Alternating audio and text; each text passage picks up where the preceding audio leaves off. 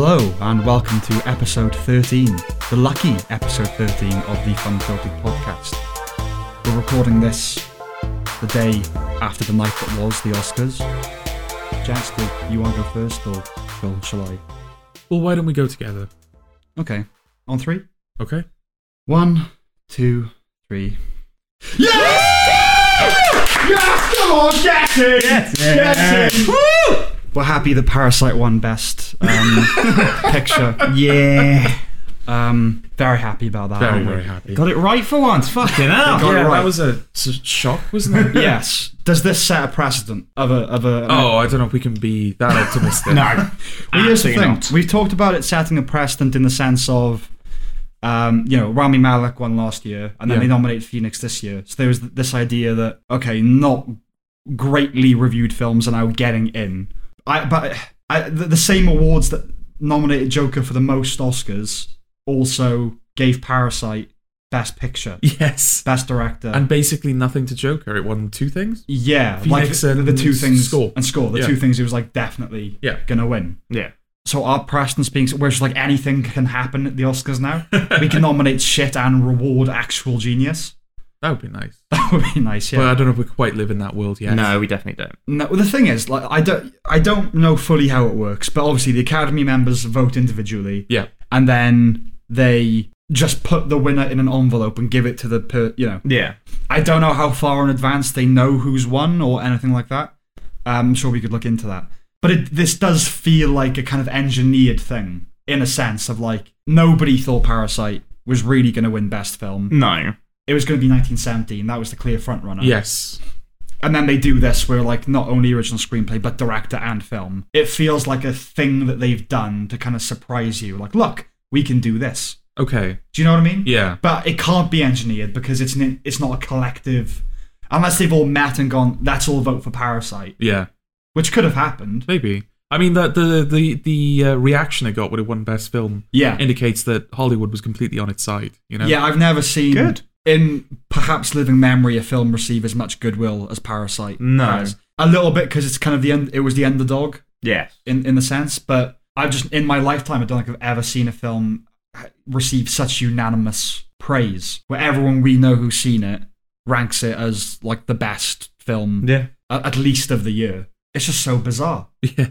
And, like, we talked before about when we were doing our top 10s of the decade, that my top 10s generally didn't cross the 2015 threshold. Yeah. And then Parasite came in right at the end. Yes. Yeah. It just has this thing where it's breaking through all things. All barriers. Yeah. All barriers. Tearing everything down. Yeah, all you know. walls, all expectations. It's already jumped up to like fourth best for me of the decade. Right. Maybe third. You Well, know? the problem is... I should have obviously- delayed our list a little bit. If it's Yeah, going to keep yeah, jumping yeah. up for you. I would say, the problem I have is obviously we do like our own awards. Mm. I already know 'Cause we're what's like won that. Best Picture for next year.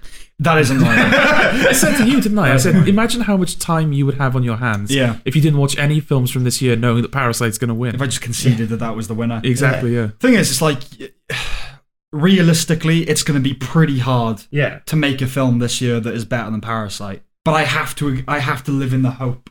Like, I don't expect it. Like, it would just be I would be too spoiled if there was a film better than Parasite. Yeah. But you gotta have that hope that we need to exist in a world where you can make a film better than Parasite. Yeah. You know what I mean? I don't know. I mean, the world of film gave us Parasite. It can have a year off, as far as I'm concerned. It can. No, because it had like the second half of the 2010s off. It did. Oh, yeah, that's true. I think I might have said this on a... Yeah, but it gave us 3, you know. It gave us As 3. great as Parasite is, 2019 gave us 1. Maybe 2 if you count Yeah. like Knives Out. I might have said this in an earlier podcast, but like Mark Kermode, when Pan's Labyrinth came out, he said, if I can just get a film like this every 10 years, I can put up with all the tat that cinema throws at me. And I sort of feel that way about Parasite. Okay. I can put up with years of mediocre fare as long as every once in a blue moon you get a Parasite. Yeah. So speaking of which, this podcast is essentially going to be us discussing the films that were up for Oscars that we haven't already talked about. Yes. Yeah. Not all of them, of course, just the ones that we feel like. The ones we've all seen. Yeah. basically. Yeah. Um, We talked about Joker when it came out, we did. as we did with The Irishman And Once Upon a Time in Hollywood. and Once Upon a Time in Hollywood. So they'll be... Oh god, I can't even remember the episodes. Just listen to all of our episodes before, Have we and talked- eventually you'll encounter them. Have we talked about Marriage Story? No, we haven't. Okay. We weren't prepared for a Marriage Story discussion, were we? But, I mean, you know, we all think very highly of it. Isn't it your... Yes. It's your favourite? It was my film of 2019 because I don't include Parasite for Yeah, 2019. Same. It's definitely top 5. Because it came out, was it yesterday or a couple of days ago in the UK? Friday. And Last Friday. obviously we're recording right Yeah. after the Oscars, so... Yeah, Marriage Story is up there. Let's quickly do Marriage Story is really well done. Subtle direction. Yeah. Great performances. Adam Driver should have won the Oscar. Absolutely. That's about it, really. Oh, okay. I would say, yeah, If we're no, going to really condense, Yeah. rather than delve into a massive in-depth Well, here's the discussion thing. about Films like that, I usually don't... No, it's not that I don't like them. They're just not films that I favour. They're the Yeah. type of things that amongst us, it. Yes. I would go, oh, that's a Sam That's a film. Sam That's film. not a Jordan film. Yes. it's a very me film. It's a very Yeah, new out of film the three as well, of us, yeah. it's a very Eddie film. Yeah. But no, I was quite taken with it. I really like the thing that I like about the directing, the thing that I kind of noticed, it happens a couple of times in the film, is when a character is sort of like, kind of like you, when they're sort of talking nominally in a conversation, but they're basically monologuing. Right. Okay. It's never just them sitting down and nothing's really happening. They always find a way of giving the characters something to do, whether it's the fact that they're walking into a different room to complete the task, or whether they're like, you can tell their emotional state is changing. Yeah. And that's the thing that kind of... Because whenever you see films like this, which are very like screenplay heavy and they're essentially just kind of people in rooms, you always run the risk of going, well, couldn't this have just been a theatre piece? Right. What does it being a film add? What does it being a film do that you couldn't do on a stage show? Yeah. But I don't know, just like those little touches and the fact that you're so close to the actor's face that you can see every like micro expression, because it's a film about two people getting a divorce. Yeah. Initially, they're on good terms, Yeah. and they want the divorce to be amicable, but then their lawyers get involved and they basically fuck it all up. Yeah. So it's a very emotionally charged film. Yeah. So the fact that you can see every like micro expression and you can really see the I will change, say- it's great. I feel like it summed up with how their relationship deteriorates, like by a line by Adam Driver, which is, I got it up to make sure I get the exact line right, which is, every morning I wake up and I wish you were dead. Yeah, there's that one really explosive argument. Yes. Which is like the best scene of the year, pretty much. Yeah, probably. Just the powerhouse of acting, writing, all the things combined. Yeah, I mean, there's this kind of idea that if a screenplay is inherently theatrical, by which we mean dialogue heavy, people in rooms talking, that to justify it being a film, it has to kind of flash it up a little bit. Yeah. Which I don't like the idea of that as it is. Yeah. You're right, it does kind of justify itself by what it does. But at the same time, my argument would be you can just do a play on film. Your only justification needs to be, well, people are going to see it. Yeah. No one's going to see Marriage Story if it's a play. People are going to see it if it's on Yes, Netflix. and that is, I understand that, but it is Yeah. also kind of, the only reason we're making it a film is because people watch films. Yeah, That's not the best reason to choose that as your... It's not the best reason, but I mean, you know, that's not the case, clearly. Like, Noah Baumbach is a filmmaker. Yeah. You know, this was intended to be a film. Yeah. But generally speaking, I don't think it's necessarily... You know, I don't want to watch a film that is just people on a stage with a camera set up, capturing it. Yeah. It does need to have something. But I do think there's a case to be made for, well, at least people are going to see it in this format, you know? Yeah. And obviously it's Adam Driver and Scarlett Johansson who are both very popular right now. And it's nice to see that they can both still act. Yeah. I say that, I mean that more in the case of Scarlett Johansson, because she's been involved in like the Marvel films and she's done stuff like Lucy for so long. It's nice to see her do. But she was something always like, doing... oh yes, I see the girl that was in Yeah. Lost in Translation. Yeah. I still see that actress in there. But she was always doing kind of interesting stuff Okay. in the background, like under the skin and, you know, her... Ghost in the Shell. Yeah, not Ghost in the Shell. I won't call that in the background, someone's just burning in the foreground. Yeah. But, yeah. Is that it for marriage? We weren't planning on talking about marriage. We weren't, no. But, no, just compliment. God, that's what happens when we go off the chain. Mental. You said, okay, very quickly about Adam Driver though. Yeah. You've always liked him, but you've never like... Yeah, I've never got it. Yeah. Yeah. Would you say this is the film that made you sort of get it? Oh, yeah. Yeah. 100%. I watched it kind of on your recommendation, but also it was something that I was going to get around to anyway. Yeah. And then not long after we saw it, we went over to a friend's house and he showed us a bunch of Adam Driver's stuff from SNL. Yeah. It's like him winning a Golden Globe and just going mad with his wife, and then the one where he's playing like a parody, oil baron. a parody Yeah. like an oil baron, where Yeah. he's just like in this old age makeup and he's in like the classroom going, "You will crush your enemies." Yes. Yeah. Yeah, and just seeing like that like range in such a short period of time, it's like, oh yeah, this guy is legit. He's really good. Yeah. Yeah, and the thing I like about him, kind of on a more meta level, is that, you know, I get the impression Adam Driver eschews celebrity. Yes. He kind of shuns all that stuff. He kind of knows it's nonsense. Yeah. He was the one laughing the most at the Golden Globes, Yeah. it seemed. Yeah. He gets it's all just a bit of a farce. And he's just got that quality of, I'm sure if you really dug, you could find out about his life. But he's got that quality of sort of mystery to him. Like, I don't really know what his thing is. He could kind of be anyone. Yeah, couldn't he? yeah. I mean, the thing comedic. is, from like any interviews I've seen of him, he seems quite down to earth and quite humble, I think. Yeah. That's the thing. I imagine he was that kind of person anyway. I don't know if his time is it the army? He served in the army? I think he was a Marine. He was a Marine. I'm sure that, I don't know if that contributed to it as well, the fact that Oh, I'm he's sure, yeah. come from that. Yeah. So he's kind of like, I'm not. He's worldly. Yeah, he's worldly. Yeah. I'm not, I don't have this ego that's sort of taking over everything I do. Yeah. Not that he's had an opportunity yet, but I imagine if he were to ever win an award, he wouldn't do like a Brad Pitt or a Joaquin Phoenix speech. No, yeah, you just get up and thank Yeah. the people that actually created the film. Yeah. Yeah, maybe that's Imagine if he didn't. he just like he gets All up, of a sudden he became a dick. he just has to be like, I'd like to thank myself for winning this award. Yeah. Fuck you all. Yeah, it's maybe that's it then. Maybe all actors should go through boot camp, Maybe, yeah. and they You should be automatically humbled. drafted if you become an actor in Hollywood. yeah. So you have a sense that your opinion isn't really worth that much. Yeah. I am interested to see what he does next. Like I know, Yeah. I know there's a film called Annette coming out like next year or something. Yes. Yeah. But I'm interested to see what he does in terms of like, because I feel like he will win an Oscar at some point. Oh, you will, but for the wrong film. Yeah. Yes. And it'll Yeah. probably be a while before we get there, I imagine. Yeah. I don't know how old he is, but it'll be later in his career, probably. Yeah. He's 36. Okay. Yeah. There you go. I'm just casually stalking his Wikipedia page while we talk. Stroking his picture. Oh, Adam Driver. He's also kind of not to offend the guy. He's kind of weird looking, and that sort of helps in the. Yeah, but not. Yeah, it's not off-putting. he, is it? No. he looks like because obviously he's in Star Wars. Yeah. He looks like a bad guy. Yeah, but he kind of can look like anything that he's playing. Yeah. You know, Yeah, he I just don't know has if a kind of weird sort of clay-like. I don't know if you said it in the Star Wars discussion, but it's certainly a point that you've made, like after seeing the film, which is when he goes from being Kylo Ren back to being Ben Solo. You can see the difference. He feels Yeah. like a different guy. It's a palpable change. Yeah. Exactly. He's Yeah. wearing a coloured T-shirt. He's not in black.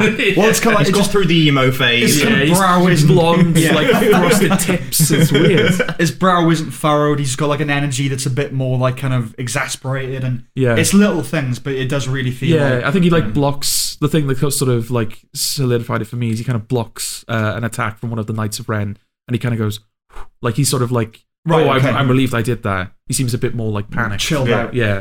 Oh right, yeah, okay, yeah. Well, maybe That's not panicked, but maybe just kind of like human. yeah, exactly. Yeah. It's like, oh, that was a moment of peril there. I shall acknowledge I that. just acknowledge that moment. Yeah. Yeah. I guess part of being evil is being kind of indifferent and being badass. I suppose. So Which like, if I- you get I- attacked, like whatever. But I don't know. Kylo Ren never really was that, was he? He Oh always. god, very quickly. We're recording this not long after Jordan and I have woken up, and just say for whatever reason you saying that as I just brought back a dream I had Okay. last night, which I usually like talking about dreams, isn't it? Yeah. But I was Were you Kylo Ren? No, I wasn't Kylo Ren. I was part of a Under Siege 2-esque band of terrorists taking over a bus. I was like a terrorist on a bus. Like it was me and another guy, and we were like, "Oh, it's gonna happen now. Ready? The plan's coming into action." And then we like took over. We hijacked the bus. Terrorised the bus. Yeah. I can't wait for that headline. Just thought I'd throw that out there because you just reminded me of it. Okay. Yeah, but Adam Driver, Yes, that was great. he's great, and yeah, he sort of can do. But I like that that Joaquin Phoenix quality almost of like they're secretive about their private life. Mm-hmm. They look a bit odd. Yep. That lends them to like a bunch of roles. Yeah. And I feel like Adam Driver and his wife had a child. They kept the secret for like a long time. Oh, okay. I like say, that. You know? yeah, Didn't even know he he- was married. Yep. Yeah, he's been married since 2013. Okay. Yeah. And yes, he does have a child. Okay. Congratulations, Adam Driver. Well done, I Adam guess. Driver. You are actually, sorry. I'm reading the Yeah. article. They have a son, and they kept his birth hidden from the press for 2 years. Well, there you go. Yeah. Yeah. Fair play. Classy guy. We don't Yeah. even know the kid's name. Train. Oh no, that would ruin it. Complete the joke. Okay. Is that it for Marriage Story? Yeah. Yeah, pretty much. And Adam Yeah. Driver? Yeah, well, it's a recommendation from all of us. It is, yeah. Yeah. Yeah. Okay. Right. We've sort of been umming and ahhing about talking about Parasite Yeah. for a long time. because we loved it so much, it's like, we're obviously going to talk about it. Yeah. When we were doing our top 10s, it hadn't been released in the UK yet. We get screeners.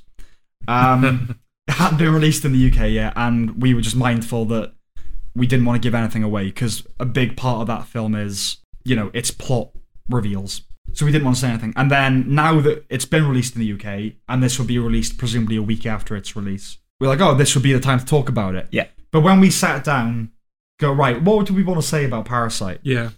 I realised we've sort of covered it in a way. Like, delving into the plot machinations of the second and third acts, it would be nothing other than just saying that this stuff happens. Yes, yeah. It's good, isn't it? It's really good. And it's great, but I sort of have nothing to... Like, the direction, the editing, the performances, everything is flawless. Yes. What else can I say, really? You know? There's been, obviously, it's about class, in South Korea and that sort. And a lot of people have talked about that. The fact of the matter is, we don't know much about that sort of stuff. We're not educated on the class system in Korea. The film, clearly, it has this visual architecture of up indicating the upper class and down indicating the lower class. And the film does that a lot, of characters walking up to kind of wealth and walking down to poverty. It's all been said. It's been done elsewhere. It's been written about a lot more, with a lot more erudition. What can we add to the conversation? Well, it's just won the Oscar, so anyone who pays attention to film is going to now have heard of this film. It's going to be on a lot of people's radar now. Yeah. If it wasn't already, definitely. Which absolutely should be. It's a good thing. But yeah, I don't know, the best thing Bong Joon-ho will... probably will ever do. Yeah, it's going to be hard to top that. But like, it's... the pressure on him going into his next feature, whatever that is. Can you imagine? Just like, oh god, I kind of wish I hadn't won all these awards. All the phone calls he's probably getting. He's probably still drunk as well. 100%. Who knows what he's going to agree to? You know, one of the first phone calls he got was Kevin Feige. Oh yeah. Do you want to direct an Asian-led? Because it has to be. You can't direct a film if it's not Asian. No, yes, for some stupid reason. Yeah, but he's directed Chris Evans before. He's already got that connection. Yeah, that's true. Oh shit, that's very true. Oh, it all goes back to Marvel. Film has just become a black hole. And Marvel he just suddenly gets announced as like the main director for the next phase. We're like, oh no, they don't have any. They've only got one Asian, right? And he's already got a film coming out. Whatever it's called, Shang-Chi. Not Chung-Li. That's Street Fighter. Shang-Li or something like that. It's Shang-Chi, I think. Who's the director of that? Isn't it Daniel Destin Cretton? Am I making that up? I don't know. Yeah, Cretton. Destin Cretton. It's your destiny, Marvel Cretton. Cinematic Universe. We're back to this. It happens, Sam. Is there anything... Shang-Chi and the Legends of the Ten, Destin Daniel Cretton. Okay, there we go. I don't think he's properly Asian. Oh, shame on you, Feige. Shame on you. Shame on your family. No, he was born in Hawaii. Okay.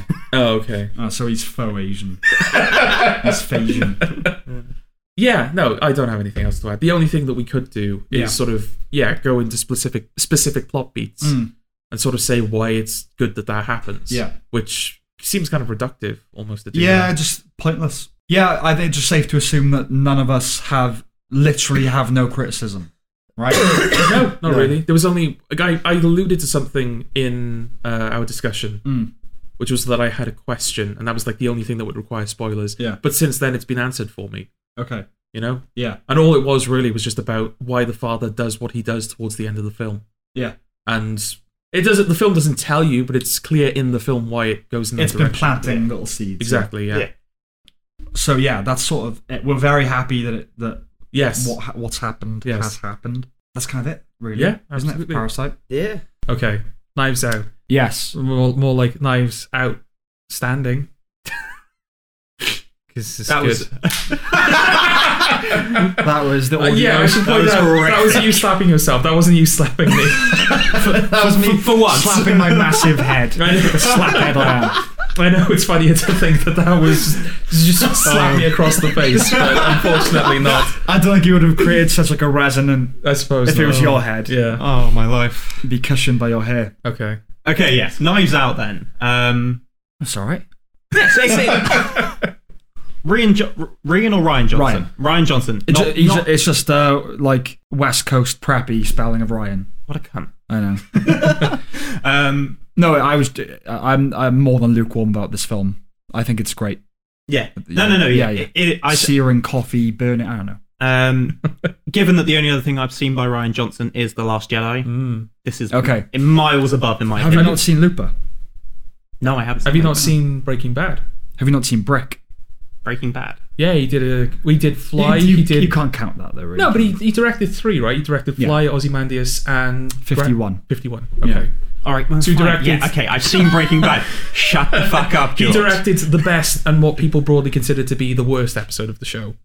They're wrong about Fly. They are. Which is one of the best episodes. It is, But absolutely. I don't think you can necessarily. I'm not going to try and diminish what he did. No. But I don't think you can call those Rian Johnson joints. Well, No. It's TV. It's like that's the writer. The writer is king. The director is the. No, I know, but they're valid in terms credits, of aren't they? film, Yes. Yes. this is the only other thing I've Okay, seen other than okay. The Last Jedi. Okay. And I'm not a fan of The Last Jedi. Have you No. not seen The Brothers Bloom?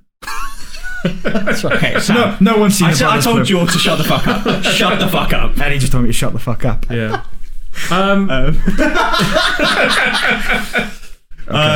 Okay, yeah, no, I would say it's much better in terms of... Would you? Oh, fucking hell. Much better in terms of film. Also, grass is green and the sky is blue. Not on anonymous Star Wars planet. I don't know. No, I think it's pretty. The grass is blue on. Oh, I see. Okay, you're making a Star Wars. I'm making a Star Wars. You're making a Star Wars. I will Yes, say, this though, is a vastly superior film to Star Wars: The Last I Jedi. think this is certainly the film that he needed to make after The Last Jedi, because it's kind of the film that's sort of like, you know, oh no, Rian Johnson he does sort of know what he's doing. Yes, it's kind of proof to me that obviously he got a lot of flack for The Last Jedi. Yes, well, many people blame him almost entirely for the negative parts of that film. But it's proof to me that you know the general film going public / fanboys don't really pay attention to what a director actually is outside of that franchise. Okay. Considering, with the exception of The Brothers Bloom, which is I say I haven't seen it, but no one else has. Is the point? Every other film he's made has been good. Okay. Many people bring up the how like convoluted and sort of like nonsensical Looper is, and I feel like that's sort of, they use that to sort of say, oh, Looper isn't actually that good. I mean, it's a time travel movie, and there's it's going to require a certain level of convolution. Yeah. Who's in Looper? Bruce Willis and Joseph Gordon-Levitt. I have seen Looper, actually. Yeah, where he's the younger version of Bruce Willis. Yeah. It's a really stylish. You don't like it? Okay. Oh, okay. But I don't like it's time travel, and time travel is iffy. Same. It's like I don't love it, but it's it's good. I can't say it's not. I mean, good. it has what has become kind of the time travel line in it, doesn't it? It's when Bruce Willis is talking to Joseph Gordon-Levitt. Yeah. Don't think about it. Don't Exactly. worry about it. Yeah. That's kind of become the. Yeah. I would say Austin Powers predates that in terms of. It does, but I feel like if you were to replace words in the dictionary with like movie clips, right. Maybe this isn't the best analogy, but basically, I know like, what you're if like you were going to look at like the definition of, the like, don't I think wouldn't about rule it. I wouldn't rule that out, by the way. Oh yeah, The dictionary becoming just a little visual. yeah, that's scary. That's a genuine possibility. But yeah, How do you visually depict abstract concepts? What's hope look like? I don't know. Have any of us ever seen it? I don't know. It depletes over time, I'll tell you that. God.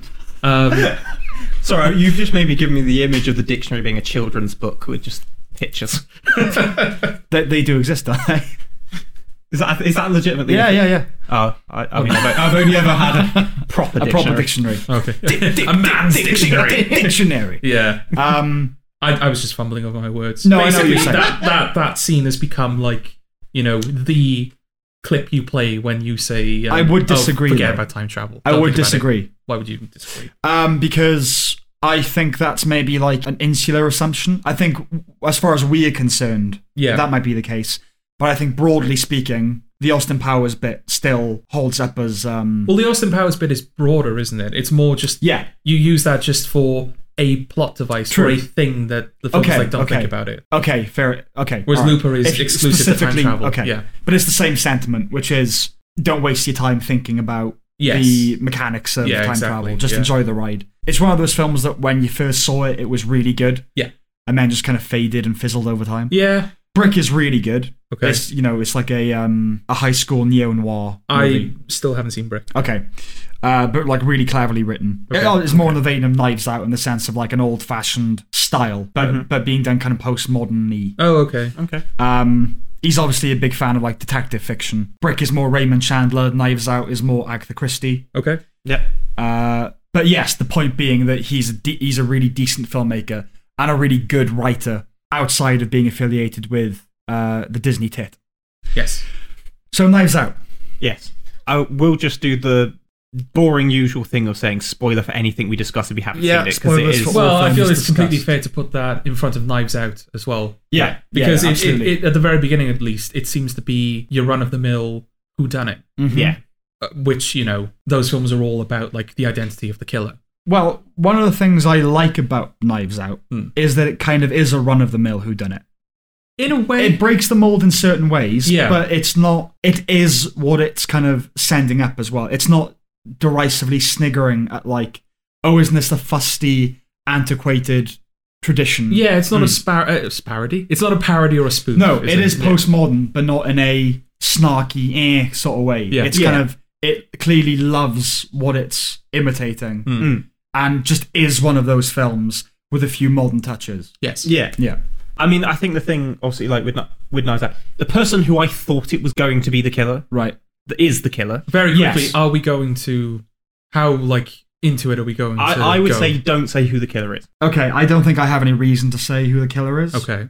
Other than, it's kind of who you expect. Yeah. It's who I expect, which I like because as we were going along the film and it's following the particular story that it's following, it was getting to the point where I was going, there's got to be a twist in here somewhere, there's got to be. And it just didn't get it got there, but it just didn't get there when I thought it was It going is kind to. of a twist because the film clearly knows that you know who the killer is, and it ends up playing with that in a way, doesn't Yeah, it? the thing another thing I really enjoyed about it is that I thought I would be in it for the thrills of the whodunit aspect. Yes. Trying to work it out Cluedo style. Yeah. But it's not really, you start to enjoy the dialogue and the humour. Yeah. Yes. And then just, even though, arguably the most obvious candidate is accurate, Yep. Yeah. even when arguably the main character, Yes. is picking apart how it happened, you still kind of marvel at, oh, this is still incredibly clever.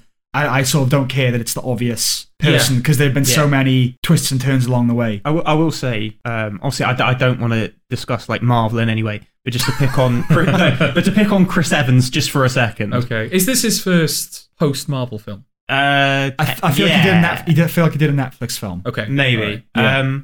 But just because you see it from the trailer, right? But him just saying "fuck you" is quite fun. just like "fuck you." Yeah, it feels like Fuck you. In a way, it feels like he has room to breathe again, doesn't it? It's like, oh, we've got an actor back. Well, you know? he's kind of playing with the all-American image of himself, isn't he? Well, yeah. Well, I mean, in Captain America, he literally is the guy that says or in the Avengers, he's like language, and then in this film, he's the guy that's saying "fuck you," and I was like, good. Yeah. Yeah, he's having fun. You know, He's letting loose a bit. because without like sounding harsh, the last time I feel like he seemed like this free and fun in a film was Scott Pilgrim. Yes. Yeah. Yeah, I would agree with you. You know, so it's nice to see him do a role which is just a bit more fun. Well, that's the thing, he's always been like he's a decent actor because obviously he's a Snowpiercer as well. Yeah. Piercer. But it is kind of nice to see him play a prick. Yeah, You know, he plays a prick well.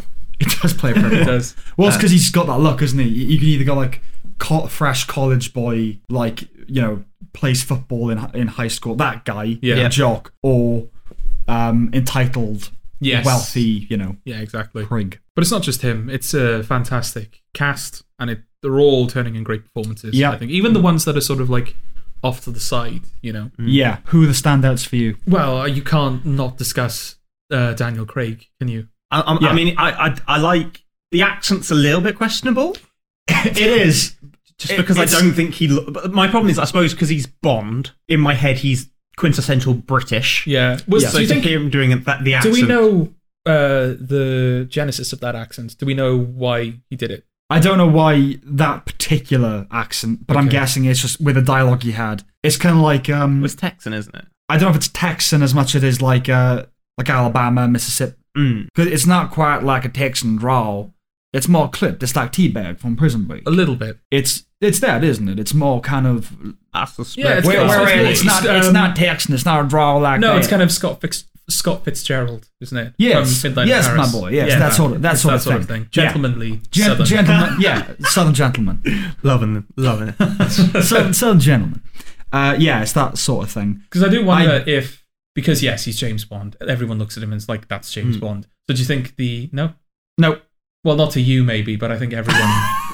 Okay. You freak who's seen literally everything ever. But Well, that's the thing. I was sort of familiar with him before he was James Bond. Okay. Is the thing. Yeah. What was he in before James Bond? Layer Cake was his highest profile thing, but he, Oh, okay. he was the villain in Road to Perdition. He was like a jobbing British. I was just gonna, I'm indie not going to actor lie. I film. used to own Road to Perdition, and I never watched it the entire time I owned it. It's brilliant. It's really good. Yeah. But Sam Layer Mendes Cake I've seen. in Vogue. Yes. So do you think the accent was to sort of differentiate him from Bond? I think it's clearly a fun role, and I think there's this idea that Americans love to play cowboys because they get to do that drawl. Yeah. And it's an American archetype. And English actors like to do Cockney gangsters. Yes. Because they're very showy roles. And I think he just thought, if I'm going to work with this colourful dialogue, Yeah. I'm going to really hem it up with a kind of, Okay. Because you could deliver that dialogue with British accent, right? You could, but that also sort of removes the idea that it's an American who done it. Okay, that's fair enough. Because obviously it's sort of, its style is quite English country manor sort of thing. And those stories tend to be rich, middle, upper class dames and duchesses and that sort of thing.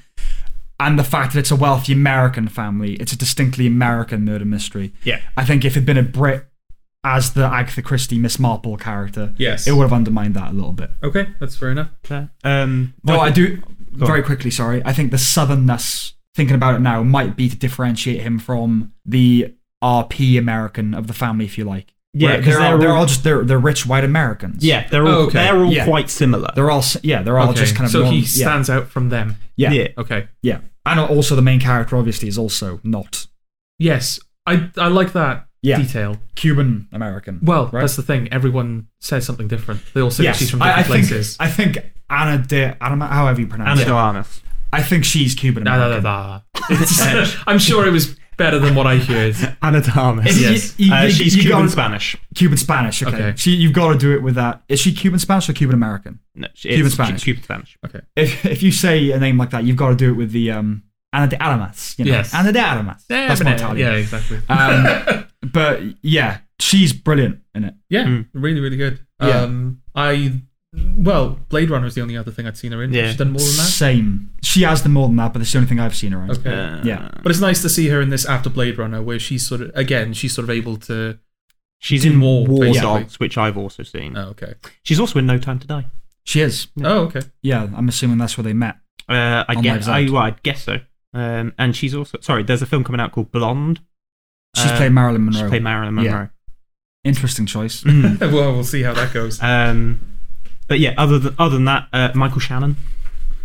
Yeah, I like him. I like him. I mean, basically in everything. when you get down to that lot, they're sort of secondary cast, aren't they? Yeah. and they're all Yeah. just because they're all just good actors. So it's all just like they're all very reliable performances. Yeah, they're all kind of on the same level. If I had to pick a standout, I would pick Toni Collette out of that bunch. Yes. Yeah, that's fair. She does that kind of really annoying Like, American. like It's really is it fucking LA, irritating. California? That Yeah, kind of thing? yeah. Like Valley Girl. Yeah, Valley Girl, yeah. Has her own like little company. Yeah, He's like, a oh my fucking God. lifestyle guru. yeah, she's Gwyneth Paltrow. is who she is. Yes, exactly. Yeah. Whereas everyone else, I mean, Michael Shannon has a limp. Other than that, he's basically Michael Shannon. Well, I wouldn't say because Michael. No, I wouldn't. Because Michael. If we're gonna say he's Michael Shannon in this, I take that to mean he's a grunting, menacing oak tree. Okay, he has a moment. He does, but for the most part, he's just like another rich son, isn't he? Okay, He's not like like in Nocturnal Animals where he just grunts his way through the film. yeah, Yeah. No, it's not Or like that. Boardwalk Empire. Yeah, Which no, also- you can understand him in this. Yeah. Yeah, that's nice.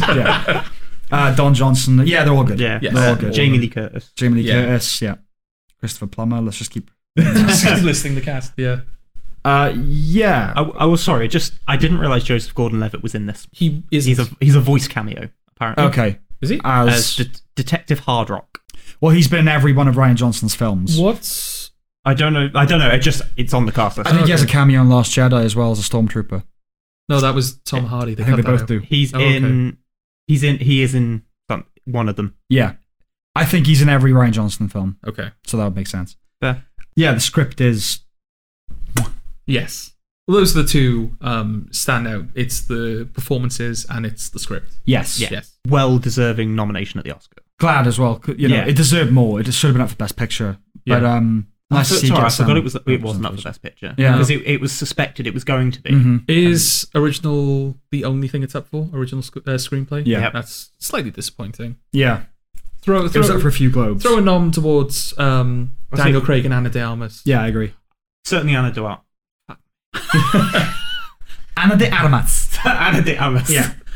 Yeah, she she's, deserves only more. she's Cuban Spanish as well. They like that, don't they? She's cute in Spanish. Cuban Oh. Spanish. No, she is cute and Spanish. She is also I'll cute and go with Spanish, that. though. I will run with that. No, yeah, I'm not, Yeah, I wrong, gotta say, not wrong about that. it's sometimes difficult as a straight white man to Oh, God. Where are you going with this out? to watch a performance by an attractive young woman and care, you know? just not just in the sense of like thinking past I'd fuck her and actually being able to appreciate the performance. Do you know what I Okay. mean? Usually just attractive young women, it's like I don't really care about the acting. You look gay tits out of that. Oh, God. So, But no, she was good. That's what I was going to say. Does this mean that like her performance was so good you were able to look past your? Her performance natural, her like- performance was so good that You look past your natural perversion. I Yeah. de-objectified her. Wow. She became a human again in my eyes. It's 2020, Sam. I know. I'm impressed. Not only is she an attractive young woman, she's a foreigner. So that's double the work to make her seem like a human to me. Yeah.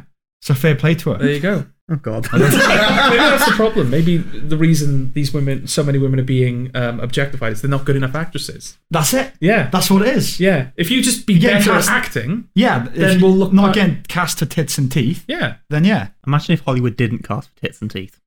And they say we're not woke. Well, I mean, Scarlett Johansson is a perfect example. She's up for Marriage Story, I believe, at Yeah. the Oscars. Very well-deserving nomination. Mhm. Very, very good performance. But she's got short hair, so it's easier to acknowledge the performance. That is true.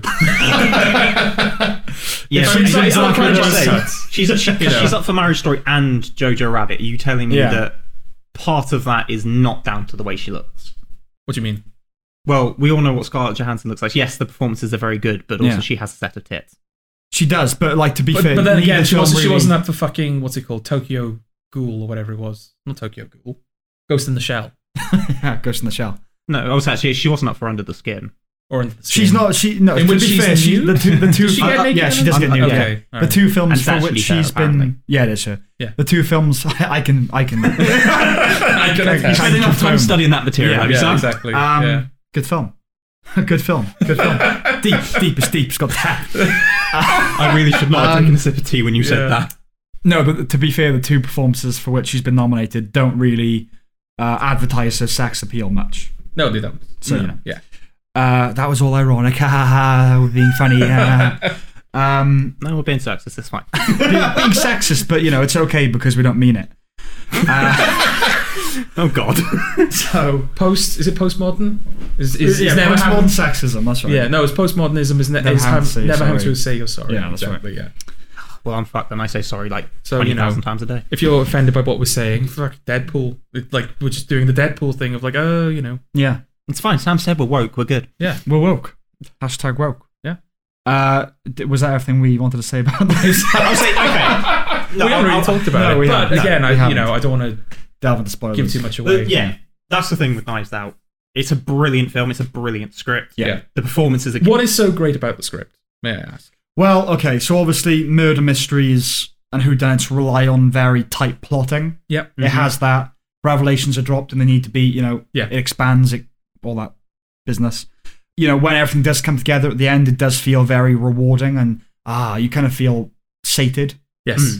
The dialogue is really fun and really Yes. crisp. But there is a particular scene that comes to mind. My presence is merely ornamental. Yeah, that's the highlight line for me in terms of, okay, that is what I would use to sell the dialogue, you know? Yeah. I like his line where he said, "It's I suspect foul play." Yeah, It just but makes me laugh. Yeah, but like that. Yeah. My person Is that like there's been a brain? murder and someone's responsible? It's that level of dialogue that is. But there's a scene that comes to mind which gives away who the killer is, but you don't realise it's given it away until towards the end. And I really like that. Yeah, nice little touches like that. You know, Yeah. Because there are little moments which do, as I say, you know who it's going to be. What I like is that there are little touches which obviously nod towards that person, but then because the story is focusing on someone else, it's those little details that they've thrown in which I like. And the film kind of flirts with meta-ness in a really satisfying way. I am not big on meta, like, at all. No. I don't like it. It just well, not always. It very usually feels clever. Like, because in this, not only is it a modern murder mystery, it's already, like, you know, brimming with postmodernism. Not only is it in America, so there's like a modern, you know, contemporary America, but the guy who is killed writes books about, he writes murder mysteries, and so there's so much that could have gone kind of wrong, and I kind of, because there are things in the house, like in the garden they have animals that are from, like, sculpted animals that are from books that he's written, and like secret windows from books that he's written. I think it's probably one of the more iconic pieces of iconography from the film, but is that like throne almost with like the knives all around it, which is kind of, this is kind of well, it's not really a spoiler, but that sort of is a visual representation of what the film is doing to the form. Because obviously you see this throne of knives, and at the very end, when the killer tries to murder someone else with the knife, it turns out they're just plastic. And that, in a nutshell, is and kind of that's what the film is set doing. up by a line earlier, just like a throwaway line, you know, but that ends up coming back into play. What I like as well, I've seen it twice now. Same. And it holds up on rewatches. It does. Which is nice. It's not a one and done. It's not like, well, I know the twists now, I don't need to. No, it does, like, hold up. I think that's because of how fun it is. Yes. And you notice more as well, which is always a sign of great filmmaking and writing, is when you note, like, the fact that each character says that Ana de Armas is from a different country. And there's Brazilian like that's something you notice on the rewatch. Also, you kind of notice, I don't know, actually, that might be a spoiler. Let's not talk about that. There's one line, again, because like I said, it's dealing in contemporary American stuff. So they talk about immigration, you know, all that sort of stuff. The 13-year-old is kind of like an alt-right troll. Yes. And there's one line that comes to mind that also is like, this is why I love this film. It's when somebody screams at her as she's being chased out of the house. You had sex with my grandpa, you dirty anchor baby. That always, like, again, not endorsing what he said, but I like that kind of colourful dialogue. Well, as I said, that there is a line in the script where it's like, they introduce him as like, that's my son, he's 16, he's literally a Nazi. It's nice as well that they have him and then they have like an SJW girl to kind of balance it out, so it doesn't feel like the film's like attacking anyone's side. Not at all. Other than that, I don't really want to say too much without giving stuff away. We can't just do another Parasite where we're like just vague about it for 50 minutes. No, because we talked about Parasite for quite a while and we discussed nothing. Yes, exactly. But highly recommend Knives Out. It's very good. I will say, the only thing I'll say is, like, on the rewatch, the moment where the film turns, I guess, like the moment where it starts to play with the fact that you know who the killer is. I'll leave it at that. On the rewatch, you're kind of waiting for that, because to me that feels like the moment when the film properly starts to get going. Right. It's fine, because but it does for the first 30 minutes. It does sort of treat itself as like, oh no, this is very traditional and run of the mill. We're introducing all of the characters, and See, I have the opposite opinion. Okay. I love it all, but the setup is my favourite part of the film. Well, of course it would be. That is literally just people in a room talking. Okay. That is very you. Yeah. I'm not saying I disagree. I mean, I enjoyed watching it and rewatching it as a whole. Yeah. Well, it's more, you know, more of that sort of fun back and forth bantery sort of dialogue that is there. It's always there, but is then replaced more by plot. I prefer the you know. But when the turn happens, that's when the film starts to become more playful. So yeah, but no, it's a great film overall. It's my second favorite film of the year, of 2019, I should say, not of 2020. Ditto. Yes, it's also my second favorite film. I don't know what else. And if that isn't a shining endorsement, I don't know what what else came out last year someone say a film. Jojo Rabbit, more like Jojo K. Rabbit. You're really trying with these. Well, I've set a precedent now, haven't I? I've got to keep going with it. Okay, so I thought I was really going to dislike Jojo Rabbit. I'm not a particular fan of Taika Waititi. Okay. Yeah. No. Am I the only... I'm not a major supporter, I'm a mild supporter, but am I the only pro Taika Waititi person here? No, that's sort of the problem. I Okay. don't dislike him, Right. but there's something about him that I don't like. Him or his filmmaking? Both. Okay. Yeah, well, I'm in the same boat, but I don't know what it is. Yeah, it's weird, isn't it? Yeah. It's this weird kind of elusive... Yeah, I can't put my finger on it. No, I couldn't tell you what it is I don't particularly like. But Jojo Rabbit certainly didn't make me favour him. Like, I didn't particularly like him as Hitler. He's just a bit annoying. You didn't like him in the way the film... No, but not in the way the film wanted you to dislike him. No, Yeah, I just found him a bit annoying. I get that Yes, he's supposed yeah. to be. I don't... Well, okay, obviously you're not meant to like Hitler, but I think you are kind of meant to like, or at least find funny. Well, that's Yeah, the thing. his It's performance. that child's interpretation of Hitler. Yeah. Yes. Isn't it? And obviously this child has been indoctrinated by Hitler. He sees Hitler favorably. Okay. So he's supposed to be kind of like fun and, Yes. Maybe... Okay, let me try and put my finger on the Taika Waititi. You want to put your finger on Taika Waititi, all right? on Taika's Waititi. On the Waititi problem. I don't want to something the Jewish problem. Talking about Jojo Rabbit.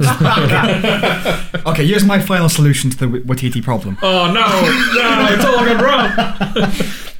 That's how you do it, George. I think what it is that he's a Nazi piece of work. No. Is that all of his films, well, a lot of his films, I can't even say it. Right, Hunt for the Wilder People and Jojo Rabbit has a streak of sentimentality going through it that it's almost cocky. And I don't know if I can put my finger on that exactly. I'm not putting my finger on the cock. But it's sort of like he's really trying to make films that in the trailer will get quotes like uplifting, inspiration. Do you know what I mean? Yeah. It feels like he's going in with that. It's a weird gripe to have, but it's like he's going in with that intention rather than letting the film become that. Other than that, his sense of humor and his comedy hits a certain level for me that it never gets past. Okay, yeah. They're always like, as Woody Allen has said, amusing.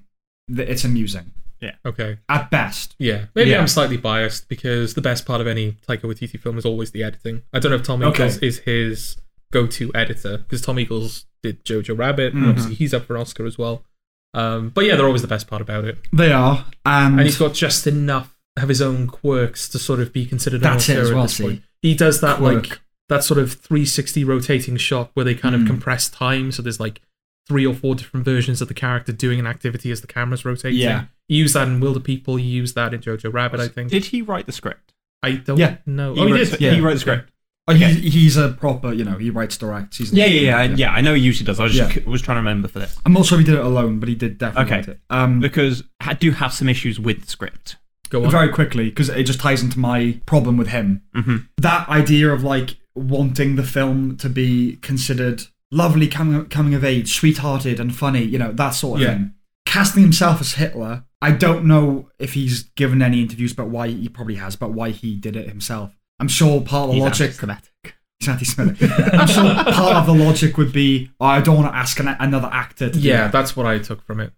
But part of me also thinks of the ego of like, I want to be the guy that plays the funny Hitler that gets the supporting actor nomination at the Academy Awards. Okay. It seems like it's the kind of role that if done right, they'd go, that's clearly a supporting actor. Yeah. The imaginary friend who gets to be colourful and Yeah. I just don't like that. No. It feels like he's not humble. And also I've seen interviews with him. I'm not saying he comes across as an utter prick. He comes across as an But he's kind of like, stop trying to be funny. I think that's the thing that I like least about him. He's Is he trying does too feel like hard. he's trying too hard. Yeah. and I think I just resent his popularity. It's like it's kind of inexplicable to me. Okay. Like, why? Is it? It is, yeah, because he made a kind of funny Marvel film, Yeah. and now he's like the fair-haired child. I just don't get it. I mean, I do like Which I would like. that Thor film. I mean, it's okay, but only by comparison, only by what's around it. It's in the pantheon of Marvel, Yeah, isn't it? yeah. It stands out in that pantheon. But when I say I like it, it's in comparison to the other Thor films, which had no competition. No, absolutely not. Yeah. And also, it sort of birthed the kind of renaissance of Chris Hemsworth in that universe. Oh, I don't know, but I don't. certainly like, don't care anymore. He's certainly not like the other one, you know. Yeah. No, it's not like one. it's Iron Man and it's Captain America and then it's Thor. Though like, obviously, it's better than that now. Ragnarok was a big, went a big way in doing that. That doesn't make any sense. Even though it did a lot for his comedic kind of change. Yeah. I still kind of think Joss Whedon is the person responsible for that because he started doing that in the Avengers. Oh, not to that extent. No, but he definitely started playing up like how the Shakespeareanness of it was kind of ridiculous. And no, I'm not saying that it's like we thank him for Thor in Endgame. Yeah, but that's where it had its roots. You couldn't get Thor Ragnarok without Joss Whedon's But Avengers. they kind of dropped the whole Shakespearean thing in Ragnarok. No, I'm not saying that. I'm just saying apologies. Him being kind of a ridiculous figure started in the Avengers because Thor just took it seriously. No, but that's the thing. Thor was serious in the Avengers, but it's when you pair him up against the other Avengers that's what makes it silly. Thor himself is not being silly, whereas in Ragnarok, Thor is being silly. Right, but I feel like my point still stands of him being like a comic character. Yeah, in that respect, just the fact that Thor is comic relief. Yeah, that's what I'm saying. Yeah, but he's not deliberate comic relief. It's Thor in the context of these other superheroes. Yeah, of course, yeah. Whereas in Ragnarok, he generates the comedy. Yeah. You know? All I'm saying is that all that had its germ root in the Avengers. No, that's fine. Okay. Yeah. But it's a different... would you at least agree that he's a different character in Ragnarok than we'd seen prior? Different in the sense that he feels like he's a different character. I suppose. Okay. Yeah, but I mean, I've only seen it the once and a long time ago. So let's not get boiled down in a Marvel tangent. Yes, very true. Yes. No. But yeah, going back to Jojo Rabbit. Based off of the trailers, I generally didn't think I was going to like it. Mm. And then I watched it and I was like, I can't decide. It's not bad. It's not great. Mm. I don't necessarily think it should be up for an Oscar, but I don't really know. Is there a specific moment or character or storyline or anything like tangible that you can point out and go, this is stopping me from disliking the film? From outright disliking it? I do think Scarlett Johansson's good in it. Yes, I would agree. She's good in it. The scene there's the scene in my head of... Are we spoiling this, by the way? Yeah, cool. For it. Right, so the scene where the kid finds her hanging. Yeah, that was. Right. I thought that was a good moment. I like that. I do like the chemistry and the relationship between the kid and the girl. And I like the sweetness of him writing the letters. I do like that. Because it's a sweet little thing of him pretending to write these little letters from her other half, even though she knows her other half is her like boyfriend from the year before is dead. Yeah, it gives it something. It gives it like a new dimension, I guess. You know, dimension is a bit grand, but when you find out that the partner's been dead all along, it adds a nice layer to it. Yeah, well, it's the thing, because it's a sweet little kid. Yeah. Realistically, okay, he's a Nazi, but he's a sweet little kid who can't do what he wants to do in terms of help the fight in the war. Yeah. And he should absolutely hate her, and he does to an extent, but he definitely doesn't because he completely and utterly fancies her. Mm-hmm. But it's that little sweetness thing of, he does it, he's like, yeah, I've got this letter, he's breaking up with you. She cries. Oh, shit! So he, tries to mend it. He does this letter where it's like, oh, yeah, me and your friend who have come up with this idea that we're going to get you to Paris safe and everything like that. And then she goes, well, he's been dead for a year. And then he's like, I've got one more letter. Yeah. Okay, this is not the plan. I'm dead. Or whatever, Yeah. And I kind of like the touch that the final letter wasn't even written. He was just making it up on the spot. So that's a nice way to end that little story arc, I guess. So as I say, I like that. Okay. And as I say, I like the chemistry. I like Scarlett Johansson. Yeah. I do not like Taika Waititi in it. How much is he actually in the film? Because I remember enough to annoy me. Enough to annoy, yeah. But I remember thinking, oh, he's not in it. It's less than the trailer suggests, definitely. Stephen Merchant, I was disappointed as how little Steve Merchant was criminally underused. Yeah. But the one thing that gets me, and it's to do with the script, and this is where I do take issue because it feels smart-arsey / just arsey, with one of the final lines being "fuck you, Hitler" as he kicks him out a window. Yeah. Yeah, No, that's no. just manufactured to be like a crowd-pleasing moment, isn't it? Where everyone cheers as he like comically punches him out of But the there's window. a lot of that in Jojo Rabbit. Shoots him out the window, whatever. Things that are manufactured to be this kind of moment, like, oh, isn't the boy actually really sweet that he's doing this to the girl? We've talked about this before. I hate moments in films that feel designed to make me feel or think something. I know that seems counterintuitive because that's what film is. That's what trying films to do, yeah. But it's when you see it, that's when I have a problem with it. Yeah. And the film is just really flaccid. That's the best word I can use for it. It's just a bit limp. It's not cutting. It's not biting. None of his films, none of his like traditionally shot films, I think, have any teeth to them. Really. No, that's and part of the I'm saying problem, that I as think, someone who likes Hunt for the Wilder People. Yeah, I think it's what we very do- milquetoast. Yeah, but I think what we do in the shadows is definitely where he's at his strongest. I think That's his best film, but even then, it doesn't quite reach. even that the TV point. show though. I think the TV show is better because you get it in smaller doses. As It well. also has nothing to do with it. There is that. Yeah, but yes, it just kind of feels like it thinks it's better than it is. It didn't teach me anything new. It didn't give me a new perspective on anything. Yeah, that's the thing that kind of baffles me the most about it is what are you supposed to take away from this film other than Nazi's bad? That is what you're. Yeah, and, that- but I I feel feel like- and you're supposed to look at it and go, oh, in a way, isn't the like current life sort of like that? And we better kind of be precautious. Are you because- sure about that? Absolutely, because Yeah. I've heard him say that in an interview. Okay, He said yeah. we need to not forget that this happened because I think we're in danger of forgetting. Right. Also, the thing they've gone for is Nazis are bad. Let's make that funny. Yeah, because won't that be edgy? It's Yeah. not. It's not. It's just the fact that like, oh, Hitler is the imaginary friend, and it's framed as like this sort of family-friendly comedy. I feel like the satire, or at least the film thinks that the satire is deeper than Nazis bad. You know? Oh yeah, But it isn't. No, it's not. It's No. not. It's kind of it points out some of like the ridiculous element, the more ridiculous elements of it. But again, it sort of exemplifies the fact of how soft the target is in a way. Like, it's not hard to show the Nazis being scumbags. It's kind of like the Tarantino thing. But the scene where they're all Or coming Tarantino thing. of like picking targets that are easy to kind Oh of, yeah. Okay. know, yeah.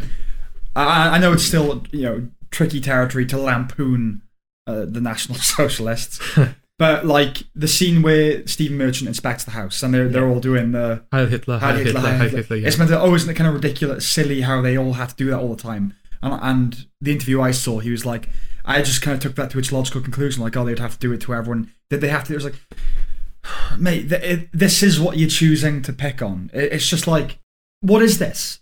It's just limp dick shit. Oh yeah, that's ridiculous. Like, What I have mean, you taught me? Yeah. I would say I liked her way of getting out of it by pretending to be the person. Right. I like the way that she deals with it because she's like, oh yeah, here, these are my papers. She gets the shit wrong, and Sam Rockwell. Sam fuck me. Sam Rowland. What were you going to say? I don't know. Yeah. Sam Rockwell covers for her. Yeah. Yeah. But I did like it wasn't just they don't find her. It was no, I'm here. I'm going to pretend to be her, and they pull it off to a varying level of success. I was like, okay, Yeah. that wasn't bad. Thing is, like I said, I don't strongly dislike the film. It operates at the frequency that all of his films seem to, which is it's all right. Yeah. And you said, is there a reason I can point to and go, that's why I like it less? Yeah. It's not that. It's more just like the film is competently made enough Yes. that I like it to a certain degree. Yeah. Yeah. But it never kind of gets past that point. I'm still waiting for Rebel Wilson to be in a good film. Yeah. Right. Eddie, is Rebel Wilson bad, or is she just very bad at picking her projects? No, she's bad. Okay. In my opinion, I think she's bad because I think if she was good, I think she would have found. Yeah, I kind of agree. I mean, she got it in by being fat and a funny woman nominally. Yeah, Yeah. She is fat, yeah. but like, It's fine. She owns it. It's fine. yeah, you know what I mean. But like, she's a rebel. That's Jesus Maybe Christ. rebel against the carbs, you fucking bloater. That's coming from me. yeah. Right back at you. Okay. Oh, yeah, I'll let that one. I'll let it go. I mean, Yeah. we're sort of we're still in that ballpark. Yeah. But Rebel Wilson, yeah, she's not funny. I Yeah. don't know. I mean, Yeah. it'd be nice to kind of see her do something where her being fat is not important. Mm. And that sounds like a dangerously progressive thing for me to say. But you know, it's like everything has to be kind of inversely about her being fat. It's like, not haha, she's fat. It's, aha, she's fat. But look, she's kind of owning it and making fun of it and doing other stuff. But it's not. It's her being fat is still always the thing. Yeah. And in everything she's in. I don't want to go to a drama where it's about a woman like really, like sincerely struggling with her weight.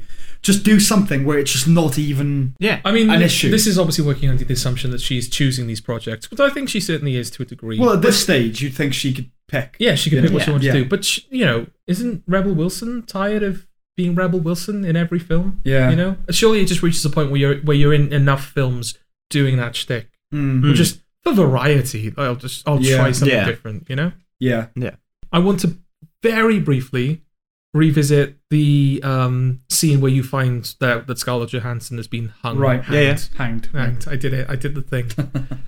Because I said that I liked that, and Sam made a face.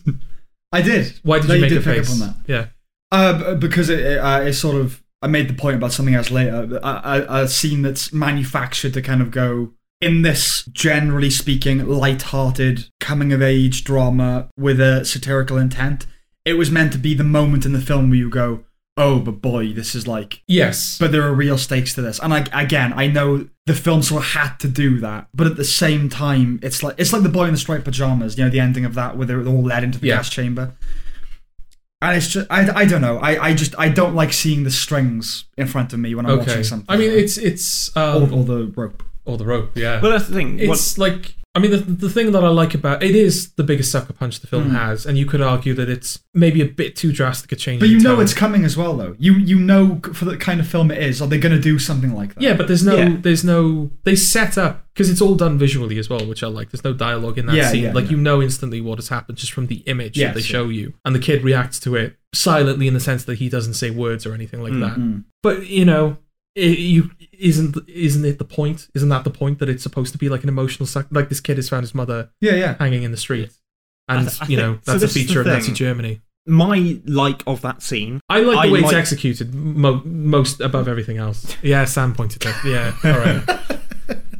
I like the fact that it's there's like no dialogue to that scene. And it's not just... It doesn't show us a shot of her face. He figures it out from the shoes. It's kind of respectfully done as well. Like, it's not graphic. He figures it out from the shoes. Yeah. Which, again, was like... That didn't feel quite like a setup. Maybe that's just me. But, we see her shoes a couple of times, and that didn't feel like they were setting up, that reveal. Yeah. But it's the thing, because obviously... One of the things they do throughout the film is obviously her trying to teach him how to tie his shoes. And obviously he goes to sort of tie hers. He doesn't completely do it right. But then obviously he does it right with the Jewish girl. Yeah. And I was like, oh, okay, that was the point to it. Because obviously when he didn't quite do it right to his mother's shoe, and I was like, oh, I'd quite like that if he still didn't know how to tie a shoe properly. Right. And then obviously he ties the Jewish girl's one right, and I was like, Yeah. Yeah, but then he's learned nothing. Like that whole thing is pointless because he's learned nothing from it. No, because his journey is he learns that Nazis are bad. Yeah, who'd have thought? But that's the thing. That is part, basically his journey. He learns that Nazis are bad. I would say that sorry, this is tangent.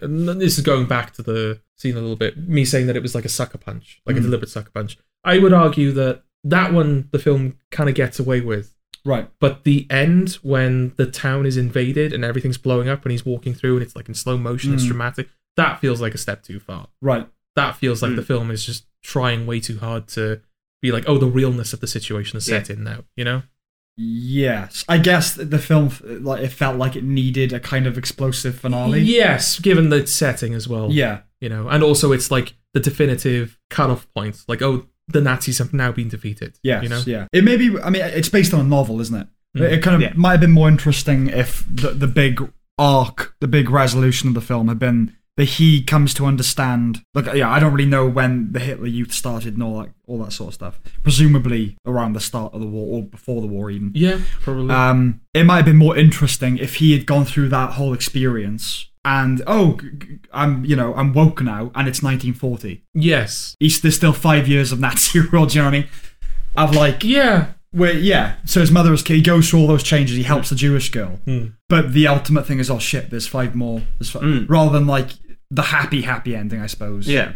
But isn't that'd be that more interesting. arguably what Scarlett Johansson is dealing with? Because she's anti-Nazi, isn't she? Yeah. And she's been anti-Nazi for a while, so she has been living through the war, opposing that regime. Yeah, but I'm silently opposing that regime. Yeah, but I'm talking about a child arriving at the realization that his masters are evil. Okay. But still having to be under their rule for another 5 years. Okay. Like, that story isn't... As soon as he's, like, snaps out of the fascist coma, they're liberated. And I just kind of... I don't know. There's something more interesting about Yeah, no, I agree. having to exist in that bubble. Because that is even further kind of... If you want to make a point about... Draw a parallel between then and now. Yeah. It's even more of kind of a call to arms of, like, if you feel like you live under this kind of government, or you live under these authoritarians, you can't be silent. Mm-hmm. It would have been more of a call to arms, you know? Yeah. Is it harder to do a family-friendly version of that? Not if it's kind of implied. You could have still had that ending with, like, him and the girl. Okay, they're not liberated, but they're friends. He's going to help her, something. And maybe suggest that she's going to get out, but he has to stay. And his personal things like, I got her out. I just have to keep my head down now. Yeah. So it's bittersweet. There's a tragedy in it, but it's also, our hero has learned the valuable lesson, you know? I don't know. I just think that's more interesting. And it would give Hitler more time as he becomes the villain at that point. Yeah. So it would give him more. Because I feel like Hitler as a villain, that's only like 1 or 2 scenes, isn't it? The rest of it, he's like the funny best friend. Yes, So it's only when Jojo starts turning on him essentially, because he's helping a Jewish girl. Yes, that Hitler gets pissed. Okay, and do you have anything more to say about it? No, I want to bring up one more thing. Okay, that's everything for me with Jojo. Okay, we've talked before about a film earning the use of a song. Ah, yes. Now, admittedly, they're both translations. But what are your feelings, Eddie, on the use of David Bowie's Heroes? What would that being your favourite song and all? It is horrific. It did feel proper manipulative. It's the same with it's bookended by 2 songs I like. Yeah, same. Heroes and I Want to Hold Your Hand by the Beatles. Mm-hmm. Okay. Is there a German version of the song at the beginning? Yeah. Yes. Yeah. They're both German versions. Yeah. Okay. But that is with the Beatles. That and She Loves You. That is a thing. They made German versions of them at the time. I didn't know that. For the German play. So that was a thing. So when I heard that, I was like, okay, right. I don't particularly like that you've used this song. Yeah. But creative license or whatever. Whatever that shit. Let it go. Yeah. And then they use Heroes, and I was like, okay, 2 songs I quite like, but even if it is the German versions of both, bookending this, that is something I really didn't like. Yeah. Because, as you said, I didn't particularly feel like they earned their place. Like, the thing is, I mean, there's an argument to be made that Heroes and I Want to Hold Your Hand are like lyrically and sort of tonally relevant. This is the point I was going to make. If you had to brainstorm what song do we use for the end of this film, there is no song that ticks more boxes than Heroes. Yeah. It's about the fall of the Berlin Wall, right? Yeah. So kind of at least nationally relevant. It's about lovers, like a man and a woman. I think it was. I don't know if it was a man and a woman. Oh, okay, but like 2. Yeah. Obviously, they're not lovers, but there's that sort of. There's a kind of flirtationship romance between them. There's that.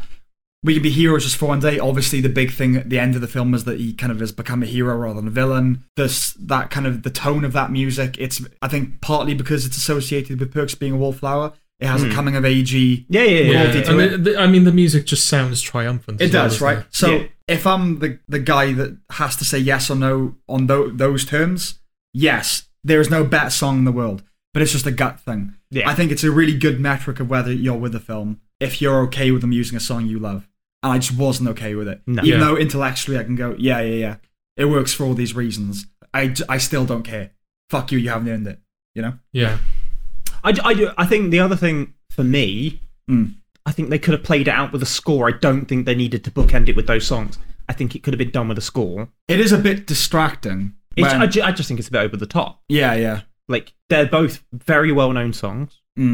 Big songs, certainly, of the time and, even now. Yeah. But I just think you could have done it. I just don't think it was necessary. Yeah, and this is not a huge criticism because I don't think many people would have seen Perks Being a Wallflower. But there are like certain songs that you just associate with certain films. I associate Heroes with Perks of Being a Wallflower. Yeah. That song and that film are so like tightly, Yeah, united for me. So to hear it being used in another film, that doesn't help the idea that the film hasn't earned it. Yeah, and usually I would say, like, earlier you mentioned about Looper now being like the standard for time travel explanation things. I would usually say, oh, is that just an us thing that we associate heroes with that film? Because it's not a massive film, but the use of the song in that film is a plot point. Yeah, it's like it's called the Tunnel Song. Yeah, it's so, like you said, it's not a song. Film. It's not just a song that's important to the film. It's important to the characters in that film as well. Yeah. Really they talk about the song. Yeah, exactly. Yeah. So it is odd.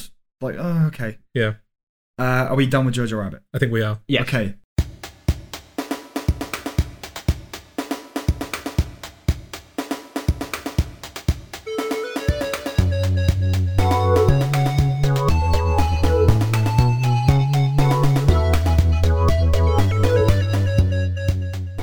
Oh, Parasite, more like Parasite to behold. There we go. Gotta keep it going. That was great. Okay, I now have a criticism. Jordan's just won the best Oscar winner. Yeah. I haven't got one for Marriage Story. That took me by surprise. Yeah. Yeah. We'll give an IOU to Marriage Story. We'll come back with a pun. All right, okay. Or not, it's fine, Jordan.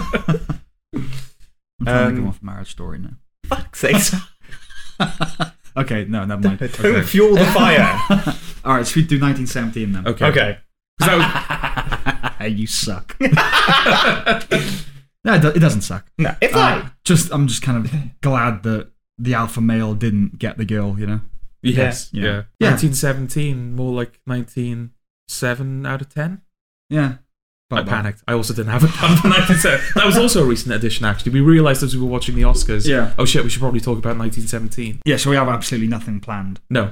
I mean, when do we ever come into these with the right kind of plan? It's an interesting question in a way. It's like, how much preparation should you do for... You obviously want these conversations to be as authentic as possible. Yeah. But you also want to have something to say. Yeah. Well, I mean, if you look at our planning going back, we were going to have the top 10 films out before New Year. Yes. And they weren't going to be in 3 parts. No. They weren't going to take like 20 days to record a 10-hour podcast. Yeah, we were still going to be playing catch up by like mid-February. Yeah, we foolishly thought that we could do the top 10 one kind of, in our minds, slightly longer than usual sitting, but we would do it and get past it. When it comes to talking about the best films of this year, I feel like we might have to limit it to 5. Yeah. We're too lazy to stop talking, aren't we? Yeah. Okay, 1917. I mean, I like that style of film. I like one shot. Well, yes, because like Birdman. You might have said that it wouldn't be your 10th now, but it did make it into your top 10. Yeah. For a while. But if you're not listeners, there's no point going back to those episodes. They're clearly not canon anymore. They're basically redundant because Parasite's got up in yours and hers now. Yeah. But yeah, no, I do like that style. I really liked it in Birdman, and I do like it in this. Okay. It's well directed. Do you think it transcends gimmick? That's the question, isn't it? Well, I think it's definitely the best one take, in inverted commas, one take film I've ever seen. It's I would agree. Flawless. Yeah. The execution of it is flawless. There's a little moment, and it's not a showy moment, but it's after they've been given their mission and they're going through the trenches, and they walk around a crowd of people, and the camera sort of like goes through a crowd of people, and then the camera turns around so that it's looking at the front of them, and you see that there were no gaps in that crowd of people that the camera could have passed through. So there's clearly been a cut somewhere. Yeah. Just no idea where. It's like, oh, okay. Yeah. You're doing this well. I watched it came up on Facebook of all things, but there was a clip and it was like a behind the scenes of how they shot.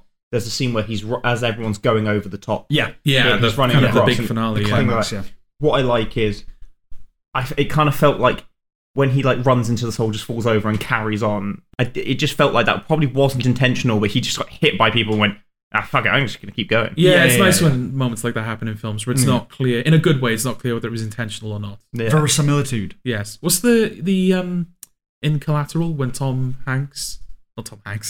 Cruise, he throws a chair through a window, jumps through, and then kind of trips over slips. Yeah. That's definitely not planned. It's too clumsy for like Tom Cruise. And then on the opposite end of the spectrum, you got James Corden falling down the stairs. Yeah, just thinking of that. Yeah, in Cats. But fat guy falling over is funny. Yeah. Speaking of which, that was one moment of the Oscars that we actually enjoyed, wasn't it? Well, I mean, you two enjoyed. Okay, all right. Did you I not would- enjoy it because it was Cats, or I just think we need to forget that film as quick as possible. we do? No, but I think we need to remember if it in this is- in the same way that if we. this is the full stop at the end of the sentence that is Cats, if this is how they're choosing to leave the film, like they're going to come out and present the best visual effects Oscar, I think that's fine. This should be the last time Cats the film has ever Yeah, referenced. it's James Corden. I don't think he will. I think he's going to do his fucking Listen. show in America and come out dressed as a cat. I think after the Holocaust, had they Okay, where are you going with this? after the Holocaust, had they razed Auschwitz to the ground, we would be bereft of a symbol of what humanity is capable of.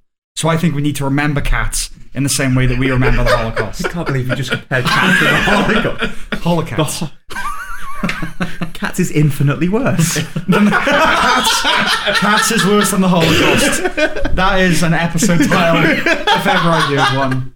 And an instant, just a shortcut to any potential demonetization, if it ever gets monetized. We just lost all viewership. Speaking of world wars, Let's go back to 1917. Yeah, as we've probably talked about it on previous podcasts, I'm not generally a fan of the one-shot thing. It just feels too flamboyant, just showing off, Yeah. I get why they've done it. It feels like the kind of film that you would do that for. But it didn't irritate me in this one. No. So that's a sign that it was doing something well. But at the same time, I feel like the film kind of is only that, really. It was nominated for screenplay at the Oscars, and we were like, you just don't really. Yeah, think that about was a it. surprise. It's not a film I'm watching for its screenplay. No. because its screenplay is fairly average. Yeah, it's just a normal World War Yeah, One screenplay, isn't it? Yeah. I mean, I do like some of the visuals for it, like when they go over the top and they're in no man's land, and like you've got the dead bodies in the ground and everything like that, and just like the left, like the tanks and stuff like that. That whole scene is like a tease, isn't it? It's like something's going to happen. Yeah. And it's good at raising that tension. Yeah. Yeah. There were moments of kind of cinematic transcendence. The moment where he's knocked out and then he wakes up and it's all, the whole area's been set on fire. And there's one where he's running along and you've got the kind of fire in the background lighting the whole scene. Yes. And Thomas Newman's score kind of swells. And that was like, okay. Yeah. It's kind of firing on all cylinders at this point.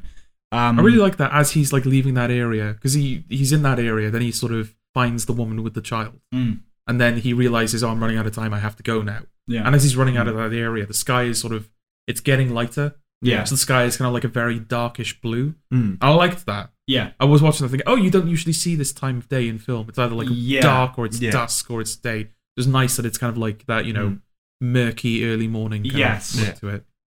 Yeah, I know what you mean. I do like George McKay in it. Yeah, he's fine, You know, Yeah, he's pretty good. it's not. I liked the fact that they killed off. I can't remember. Dean Charles Chapman. Okay, yeah, Yeah. the guy from Game of Thrones. Here's the thing, because obviously that is the big kind of surprising moment of the Yeah, film. because he dominates trailers. Yeah, you think it's going to be a two-hander, and then he dies like 20, 30 minutes in. Yeah, and also a couple of things happen to George McKay that makes you think, he's going to die. Yeah. Like Yeah. he cuts his hand and then his hand goes into someone's body. It's like, Yeah. he's going to get Yeah, infected It's or just Infection, something. disgusting. Yeah. The thing is, though, I'm not sure if we talk about this on the podcast or outside of it. I sort of expected that to happen. I'm not saying I'm like... yeah, we did have that conversation. I don't know if it was.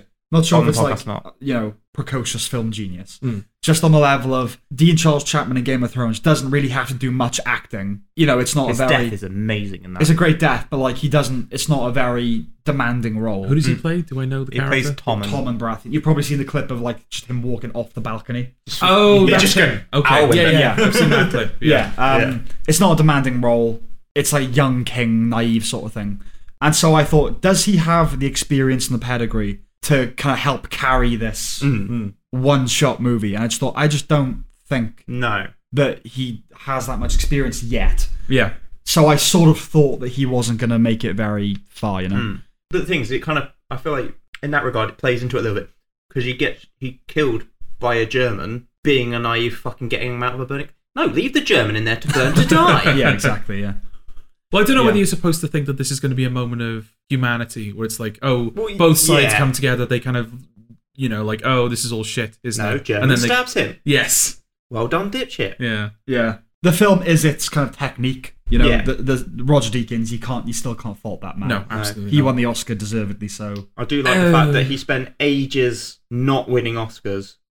And And Yeah, that's all he's now, content was it with 2 doing, in yeah. a row he's won from? Like, Yeah. it's 2 in 3 years or whatever. Yeah, I don't know. yeah. I mean, I believe The Lighthouse is on our list, so we're going to get to The Lighthouse. But Yeah, we I think will. The Lighthouse should have won cinematography. I disagree will with not deny the achievement of Yeah, 1917. And it's not just the fact that it's a gimmick well done, it's also a gorgeous looking film Yeah, as well. yeah. Yes. But, well, we'll discuss it when we get to The We will. Lighthouse. But I We think will. that should But I prefer the film. Yeah. But we will get to it. But I just think for that achievement, like if you're going to reward the film for anything, it's that, you know? So I thought, fair play, got no complaints about him winning. Yeah. That's sort of it. They're a little, like, you're a big fan of the Andrew Scott in it, aren't you?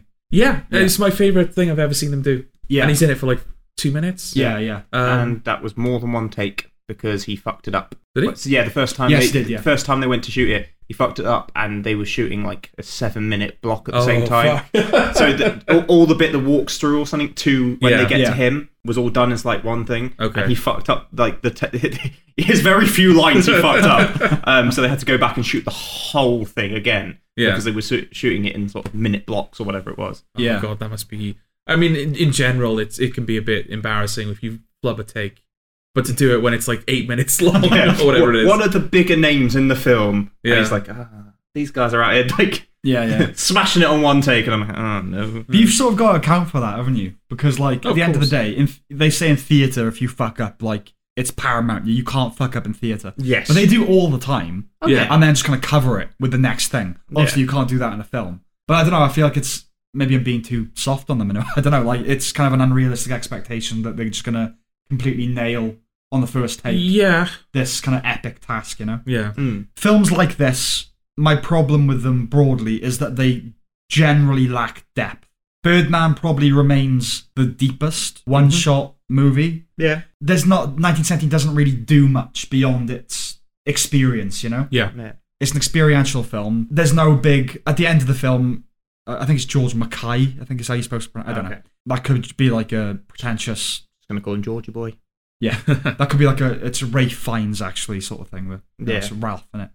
Turns out his name's not even Fiennes- George. Ralph yeah, Fiennes. Ralph Fiennes. At the end of the film, he kind of relaxes. He just kind of sits down next to a tree and he looks at a picture of his wife and kid, and you go, "Oh yeah, he's got a wife and kid." But that, like, doesn't say anything, you know? No, but also he sits down and does that, but he's just walked away from a tent with a shit ton of people dying. And it's just like, I mean, all right, mate, like, I Yeah, get yeah. it, but like Yeah. that guy's definitely missing like a I leg. mean, it's supposed to be that moment is kind of supposed to transcend the reality of the film in a way. I feel right. What? In what way? Not that it's not physically happening, just kind of like I think like the camera pans back around when he's on the tree and you can't see the tents or anything behind him. So it implies that he's not in that space anymore. Yeah. But no, it just kind of feels like, okay, the film ended. The story and like the events and everything Yeah. ended with him telling the guy's brother that he's dead. Yeah. And now this is a moment that he's experiencing. And it's kind of like because it bookends the film, doesn't it? Because it ends a similar way to how It's there to bookend it. Yeah. Him against a tree. That's how it starts. I think what it's meant to do is to kind of go, right, we've had this kind of tumultuous, horrible experience of war. Yeah. And now we get to see the kind of, not cost or consequence, but it adds that level of, oh yeah, these people have families. Yeah. But you know that sort of anyway. And I don't know whether it's supposed to be because it's one take. Like, okay, Yeah. we can't cut to him at the end of the war. We can't cut to him like meeting his family. We need to have a moment that kind of shows like, oh, he's going to be fine. He's going to get out of this. He's I going to just make it. want to know through. how the fuck he got back to his own trench. Yeah. Like it took that was a lot of effort to get And there he was- over no man's land. He and- was like unconscious for a little bit, wasn't he? So he probably Yeah. doesn't even. He probably can't even go back. The well, he same went down a way. fucking river and a waterfall. Like, Yeah. They should make a sequel, 1918, where the war's over and it's just him walking to a train station or something. Just nothing happens. Or it's just Colin Firth in the bunker going, "Where the fuck is? Where's he?" What's he doing? Yeah. I mean, we know the other one's dead now. Like, where's he gone? Just Benedict Cumberbatch echoing in the background. I said, "Fuck off." I was gonna say that is one criticism I do have. I mean, Sam Mendes talked about how it was a film which didn't have like major star power in it. Yeah. Which obviously it does, but they're background characters. Yes. But the problem is by the time you get to, even like by the time you get to Mark Strong, it's like, they meet someone that's vaguely important, famous name. Yeah, it does get a bit distracting, actually. It now you does. mention it. Richard it Madden does. did not need to be his brother. Yeah, because Yeah. you're watching it. If you don't know who the cast is going in, you're like, okay, so every incidental character he meets will be like a British, Yeah. celebrity. Yeah. And so you're just waiting like, oh, it's Andrew Scott. Yeah. Oh, look, it's Colin Firth. Yeah. You're not in the world. Especially of the since film. those names are not on the poster. They might be in the trailer. I don't Yeah, know. well, there's there was because there's one shot of Cumberbatch in one of the trailers. Okay. And Firth, I think. Yeah, Yeah. but it's like there's one shot of Cumberbatch, and he like obviously does the turn around, which he does in the film. Yeah. And she's like, "Oh, Cumberbatch is in this film." Yeah, he's in it for about a minute. Yeah. Which is fine, but the fact that they are that incidental, And especially it's just Benedict Yeah, Cumberbatch. especially since the film had the kind of nerve, I suppose, for its two main people to be basically unknowns in Yeah. the grand scheme of things. Although, Sam Mendes slagging him off at the BAFTAs. That was funny. The Golden Globes, right? Golden Globes, Yeah. sorry, yeah. I see. Basically saying, like, both oh, we interpreted need- it that way. I don't. I don't see that. See, I don't see the insult. No, of I it. don't know. It obviously wasn't intended Yeah, to be malicious in any way, Yeah. but it's just kind of like, oh, I'm glad we won an award because maybe people go see it, Yeah. considering we don't have famous people in it. Or whatever But it he wasn't said. that what he was saying. Isn't it nice that that you need star power to sell a film? We don't have that because we don't have stars. We have actors who might be known. Yeah. And so yes, this win might push people to go see it. However, didn't win you an Oscar. It didn't. No. And we are very happy about that. Yes. There was No, fun- not he was- in the same way that we would be we're very happy the Joker didn't win. Yes. No. It's more just happier rather than Yeah. Just Yeah. like, oh, good. Like the Oscars aren't just predictable and safe. Yeah. To be fair, if Joker had won anything else other than Yeah. what it won, Mm. might have lost a lot of faith in Hollywood. Well, I said when Joker got the most nominations, including Phillips for Best Director, well, that's it now. That's the final nail in the coffin of the Oscars. But then they fucking They went give and everything, Parasite. everything to Parasite, and they bring us right back in, which means next year we will be right back going. Fuck, I'm gonna do it. Just when I thought I was out, they pull me back in. Terrible impression. It had to be done. Yes. At the end, when he pulls out the picture of his family, you're meant to go, "Oh, he's got a family. Oh, if only I'd known that, and would have attached like more." Yeah. My thought was, well, you're just reckless then, mate.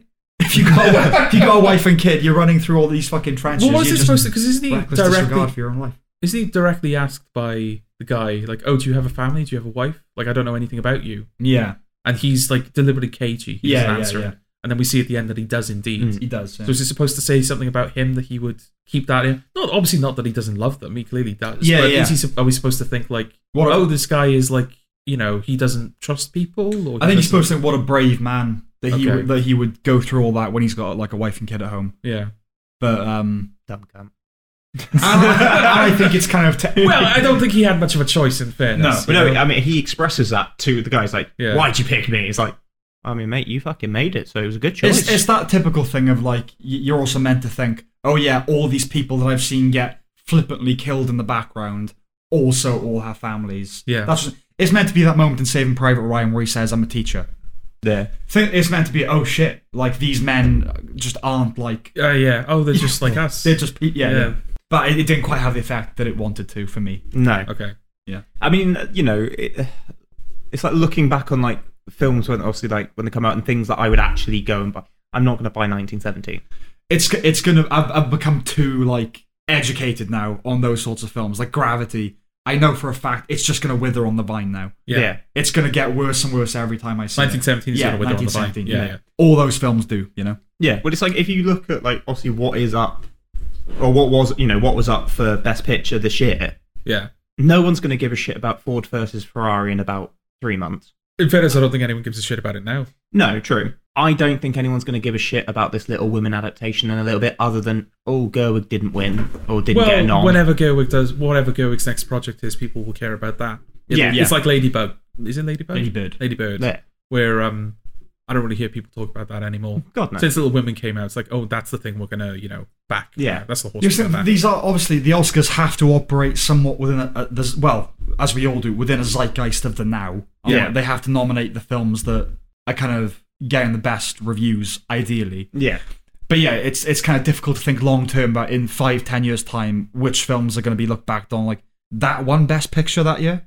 You know, Yeah, like is it Chicago? Chicago or A Beautiful Mind. Yeah. You know, there's plenty of examples, but this will be one of the few years where you go, yeah, Parasite is definitely going to become a. I mean, modern I'll say, take Birdman as an example. Yeah. Most people don't fucking remember that at all. No, I think in 20, 30 years' time, Parasite will be considered one of the best films of all time. Yes. Yeah. I agree. Yeah. You know, I mean, people will remember Once Upon a Time in Hollywood because it's Tarantino, and if you look back Yeah. at his collection, you'll be like, oh yeah. Yeah, no one's going to remember The Irishman, I don't think. No. That's going to sort of fall through the cracks. Yeah. Yeah. Maybe, Yeah. yeah. No one's going to really remember Jojo Rabbit. No, other than Taika Waititi fans. Yeah. That one fucking adapted screenplay. I know. Oscar-winning writer Taika Waititi. Right, Taika Waititi. I mean, I do like him. I like him a lot more Yeah. than you, obviously. You've made Yeah. that clear in the past. I wouldn't have said that he was Oscar-worthy, though. No, No. not at He all. feels like he's a bit below that. Well, Yeah. but I just don't think Jojo. As I say, I kind of am like on the fence with Jojo Rabbit. Right. I just don't think it's Oscar worthy. Yeah, it's just not that good. No. Is it just because of not the source material, but just because of what it's dealing with? The fact that it's Hitler and it's Nazis and it's I suppose so. a kid Although I will actor say, and- what really annoys me is now an Oscar-winning screenplay that has the line "fuck you, Hitler" in it. there is and that. and that just Do you not like that line? no. It kicks it out. He's a white Fuck you. supremacist. Why do you keep slagging off Hitler? He had good points. He's kind to dogs. Yeah. He was a vegetarian. He killed cared about the 6 environment. million Jews. You know, So the Holocaust is the recurring theme of this podcast. it's fine. Cats are still worse. His dog was called Blondie, wasn't it? Was it? Yeah, Hitler's dog was called Blondie. Of course, I mean, you like blonde hair, so. Yeah. Nazi. Okay. But yeah, Exterminate all the Jews. but I do think, like, as much as I love Marriage Story, I think people will forget about that as well. I don't know. Marriage Story I'm sort of like wavering on. I think that could become a kind of modern little classic. Maybe. I mean, it's Netflix though. Yeah. How much from Netflix gets remembered? Yeah, that's true. Yeah, that's Yeah. No, Parasite is the one film of the year that will be remembered. Like 100%. Yes. Even if people don't like it, like it's in the history books now. Yeah. isn't it? So it'll be remembered for that. At Yes. the very least. yeah. But it's like, you know, like the film about Judy. But if you like Judy Garland, you might care. But No one's going to remember that in a month. no, You know. Harriet. No one's seen that. No one's seen it. Well Yeah. done, Cynthia Erivo. You Yeah. made a film no one watched. Have either of you seen Harriet? No. I don't even know what it is. No. Well, it's Um, about Harriet Tubman. What's that? She was part of the. Sorry, it wasn't even who's that. It was what's that? she was an abolitionist, part of the underground Oh, I see. railway. Okay. Cynthia Erivo. That Yeah. film. Yeah, I know who that is. Who was Yeah. gave a performance dressed in one of those dog collars that, like, when dogs are ill, those things they put around their necks, the big fucking megaphone It things. was, yeah, it was almost like that. Yeah.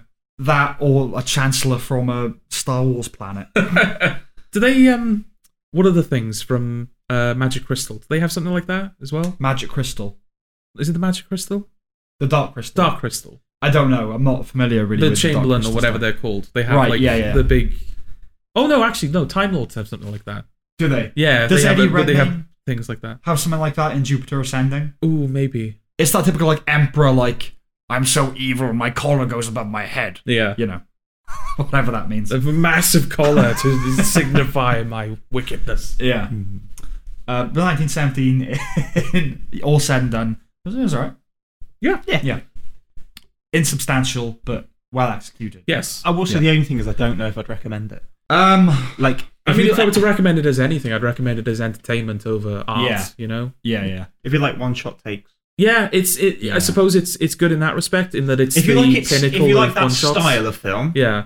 fine. Yeah. If you like war films, fine. It's the pinnacle of one-shot films. Is it the pinnacle of one-shot takes? Is there a one-shot take in another film that isn't completely one-shot? That's like a better example of that craft than 1917 and as I'm a not. whole? I'm not familiar with how much editing there was, but for me, Children of Men is still the standout. Oh, okay. That big battle Yeah. sequence, you know, that's still the best example of that I've seen. But- I can still picture, you know, that's iconic. That's, Yes. I can picture that. The car as well, where it's kind of rotating The car, around the car. yeah, That's yeah. pretty iconic as well. Okay, Yeah. what should we move on to now then? 1917. Let's talk about 1917 I think again. we should talk about 1917. Let's have the exact same conversation again, and The not tell Lighthouse? anyone. Okay, The Lighthouse. The Lighthouse, more like the.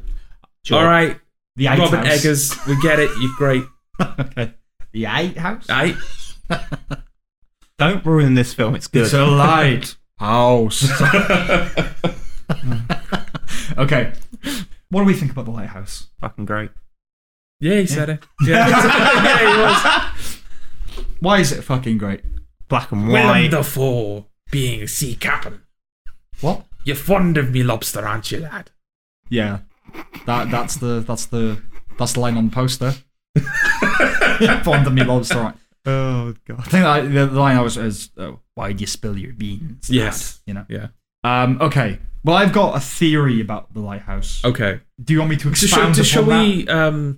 Because we didn't actually see what the plot of 1917 was. Not that it matters, but do we want to give a bit of ease people into the Lighthouse discussion first before we Sure. throw the heavy stuff at them? Okay. All right then. Okay. What's it about? Yeah. What's it about? What's it about? The film is based in, is it the 1890s? Yeah. Something like that. Yeah. And it's on an island, and it's Willem Dafoe and it's Robert Pattinson. Mm-hmm. And they're part of like I assume they rotate people. They rotate workers at that lighthouse. I think they rotate. It's supposed to be on a monthly basis. Yeah, so they go to this island where they have to maintain and operate a lighthouse for a month with the promise that after the month is over, they'll be brought back to land and they'll be paid. They do that. They go to the lighthouse for a bit. Robert Pattinson is being deliberately cagey about his past and where he comes from and who he is. And Willem Dafoe is insane, completely mad. And then at the end of the month, the boat never comes. And time continues to pass, and the boat continues to not come, and they just get drunk, and it all goes to shit, and they all just go mad. Basically, yeah, it's one of those descent into madness kind of films. Yeah, So it is. that is the plot. Two people go insane on an island, Yeah. if you will. Not the plot, but that's what you're watching the film for. Yes. Eddie, Yes. what are your insights about The Lighthouse? I really like that. I really, honestly, I'm trying to think of like Pattinson is very good. Defoe is very good. I like that it's black and white, and obviously it's shot on. I literally looked it up so I got the right aspect ratio. It's shot on 1:19:1. Yes, it's very confined, restricting aspect ratio, almost a square. Almost, and it's shot with lenses from the turn of the century as well. Yes. Yeah. Is the sound? Do they use microphones closer to that era as well? Because the sound, it's like Cuphead, where it kind of has like a crackly, old-timey feel to it almost. Yeah, I'm not sure if that was added in post or not. Okay. But knowing him, probably not. But yeah, no, I had a lot of, just because a lot of time for it, like this film, because it's. I mean, I'm kind of obviously coming round on Pattinson as an actor since like Good Time, so I'm sort of warming up to him. Yeah, and it's really weird. It's really, I think because of like the aspect ratio, it's really like claustrophobic at times. Yeah, I mean him wanking to a mermaid, like we've all done it. What, to a mermaid? Like what? The figure you were talking about the figurine? Yeah. No, that'd be. No, we've all wanked to a mermaid. Oh yeah, that's fair enough. Right? Yeah, of course. Which mermaid is the question though? Ariel. Yeah. I think everyone was like, yeah. It's Ariel. Can you name another mermaid? Well, who's the mermaid in this? I don't know. She wasn't bad looking. No, the actress. I mean. Shame about the fish. Fuck a girl. Why not? You'd fuck a girl. Yeah. Okay, that was the one. I think this will sort of lead into your theory. Sorry, go on. No, just what that. I'd fuck a gill. All right. It kind of leads into your theory because Robert Eggers. Yeah. Recently did. Okay, I am awake. I promise. Okay. You sure you know what? Are you talking English? Robert Eggers. So Egg Roberts. Robert Eggman. Yeah. He did the Vivitch. That was his first film, wasn't it? Which was sort of marketed as a horror film, and it is kind of a horror film, but it's not your typical jump scary. No. It's more like a disturbing horror film. Yeah, it's not a quiet horror film. Exactly. Yeah. That really surprised me. Exactly. Oh my god! Thanks. Hollywood was right. This is the only horror we should be doing. And then I think a lot of people. I don't know if it was marketed as a horror film, The Lighthouse now, but I think a lot of people went in expecting it to sort of be that. Maybe. Well, it is and it isn't. It's marketed as like a psychological drama.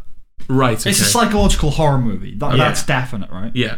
Psychological horror kind of being a euphemism for smart horror. Yeah. Whenever you see I don't think I've ever seen a marketed as psychological horror film that ended up being terrible. I'm sure there are examples, but you know what I mean. Like okay. it tends to just be it's more art than schlock, so it gets psychological horror. You know, Hereditary, The Babadook. Right. The only, and I will allow you to talk. No, now. it's fine. Because the only moment in the film where it got close to becoming like horrific for me was when he encounters the mermaid on the shore. Right. And because she's like tangled in a net, or she's like covered in seaweed or something. Yeah. So for initially he thinks it's just a woman, so he sort of like tries to kind of untangle her from the net, sees that she's naked, and he sort of like Fondles her breast. Yeah, traces down her body, and then obviously she becomes a fish. And then the camera, you see Robert Pattinson's kind of look of horror, and then he looks at the mermaid, and then it sort of cuts to her as she sort of like sits upright, so her face is like right in the camera. Yeah. And then she starts to like scream, laugh almost. Yeah. Laugh hysterically. Yeah. As soon as she sort of like came right up to the camera, that's kind of the one moment where I was like, all right, I might have to look away now. Well, those sorts of films, psychological horror movies, they work best when you take away images from them. Yes. Things that just keep repeating in your head. Like, that's a very disturbing, creepy image. Yeah. Yeah, they were. Is this the obligatory bringing up Krisha moment? Oh, yeah. Oh, God. Why do you have to remind me of that? Because it was the obligatory Krisha moment. Okay, there's a filmmaker called Trey Edward Schultz, who he made Waves last year.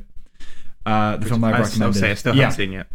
And he made It Comes at Night before that.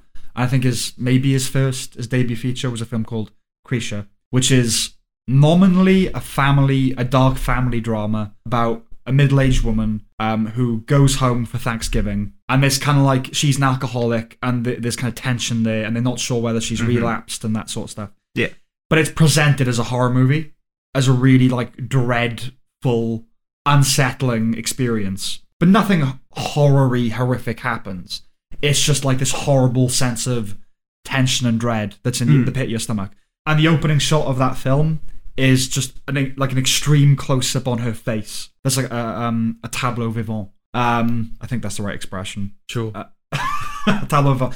It's not like diegetic. It's just kind of like a breaking the fourth wall Shakespearean chorus moment. And it's just her staring at the camera for what feels like an eternity, with just this expression of like, it's reaching out, and this kind of longing, and it's pain, and it's sort of ambiguous, and it's just so disturbing. She's not doing anything, she's just looking at you, and it's too intimate. Yeah. And because it's so close, you're expecting her to go like, like in The Silence of the Lambs, where obviously that film utilizes extreme close-ups a lot. Yeah. And the moment where Anthony Hopkins goes for the first time, you jump, because it's like, he like made a sudden movement. Yes. Yeah. It's like that, where you're really expecting something, but nothing does. But yes, so that would be an example of these images that just linger and fester. Yeah. A Field in England would be another good. Okay, you haven't seen it. Have you seen A Field in England? I won't explain it, but that film has plenty of images that just sear into your retina and psyche. Yeah, so The Lighthouse, I feel like we should expound a little bit more about what it presents itself as before I unleash my theory. Okay. Because it's not going to really make sense, I don't think. Okay. So yeah, the film, like I said, it's black and white. It has that really kind of small aspect ratio. Yep. It's very claustrophobic. It's incredibly tense. My mum asked me, and I said my way of describing it to her was, it's beautifully uncomfortable. Yeah, beautifully uncomfortable. Gracefully tense. I did have to warn her that there was some wanking in it, because it's not the kind of thing she's going to be, okay, Yeah, so, but it's Robert Pattinson wanking. At least, like Willem Dafoe, we don't quite see him wanking. No. Just The Lighthouse is one of those films that I think is great, because I would recommend it to like maybe 1 in 100 people that I know, like... Oh, yeah. Most of you aren't going to like it. You might. You like weird individual. Yeah. I like weird shit. I'm going to enjoy it. Yeah, like you guys, obviously... And then like maybe 2 other people I know I would recommend it to. Anyway, so yeah, it's incredibly tense. It is like a psychological horror movie. It has this kind of soundscape that's very eerie. Yeah. Am I right in thinking that like when you do hear like the birds from the sea, that's been like turned up a notch? Oh yeah, it's put on loop probably. Yeah. No, this doesn't. This it has a natural soundscape in the sense that all of the sounds make sense. They sound like they're coming from the environment. Yes. But the mixing is very stylized, I think. Yeah. Foghorns and that sort of thing. I also think that because the ocean never looks real in the film, so I think all of that's like deliberately supposed to look like miniatures and Yeah, it looks like a horror movie that was made in the 40s or 50s. Yeah.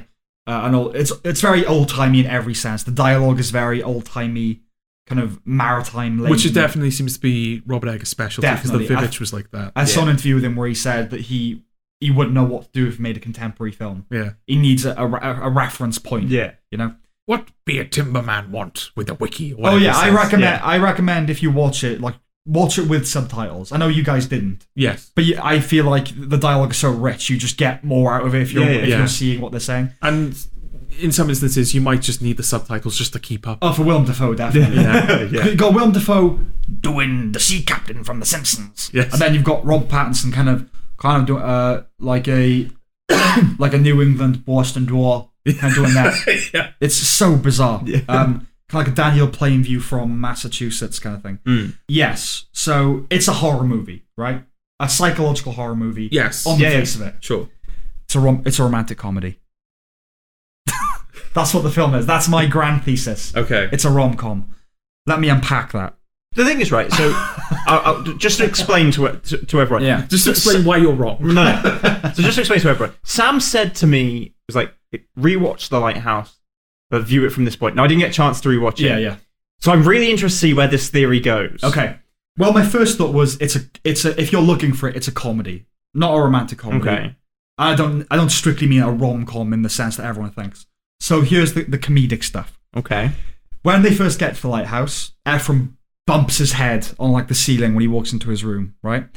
If you're not viewing it through the lens of this is a comedy, that's just like a casual moment of like, oh, it's just a thing that happened, you know? Then in the first dinner that they're having together, Wake says something really portentous and like it cuts to Pattinson for a reaction of like, ooh, this is what he just said is really dark. And then it cuts back to Defoe and he just goes and he just hacks up some phlegm, right? Yeah. It's a completely like disjointed moment. And then in that same conversation, he like hands him a glass of vodka, whatever it is, Yeah. and says, drink. He says, oh, I don't really drink. And he says, you best have a good reason not to drink. So that's a funny little inversion there. Okay.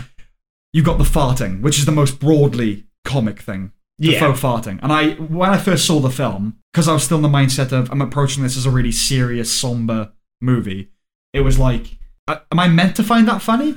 Or is that, I don't know, like, what film am I watching here? But that was the first one that kind of broke the frame for me.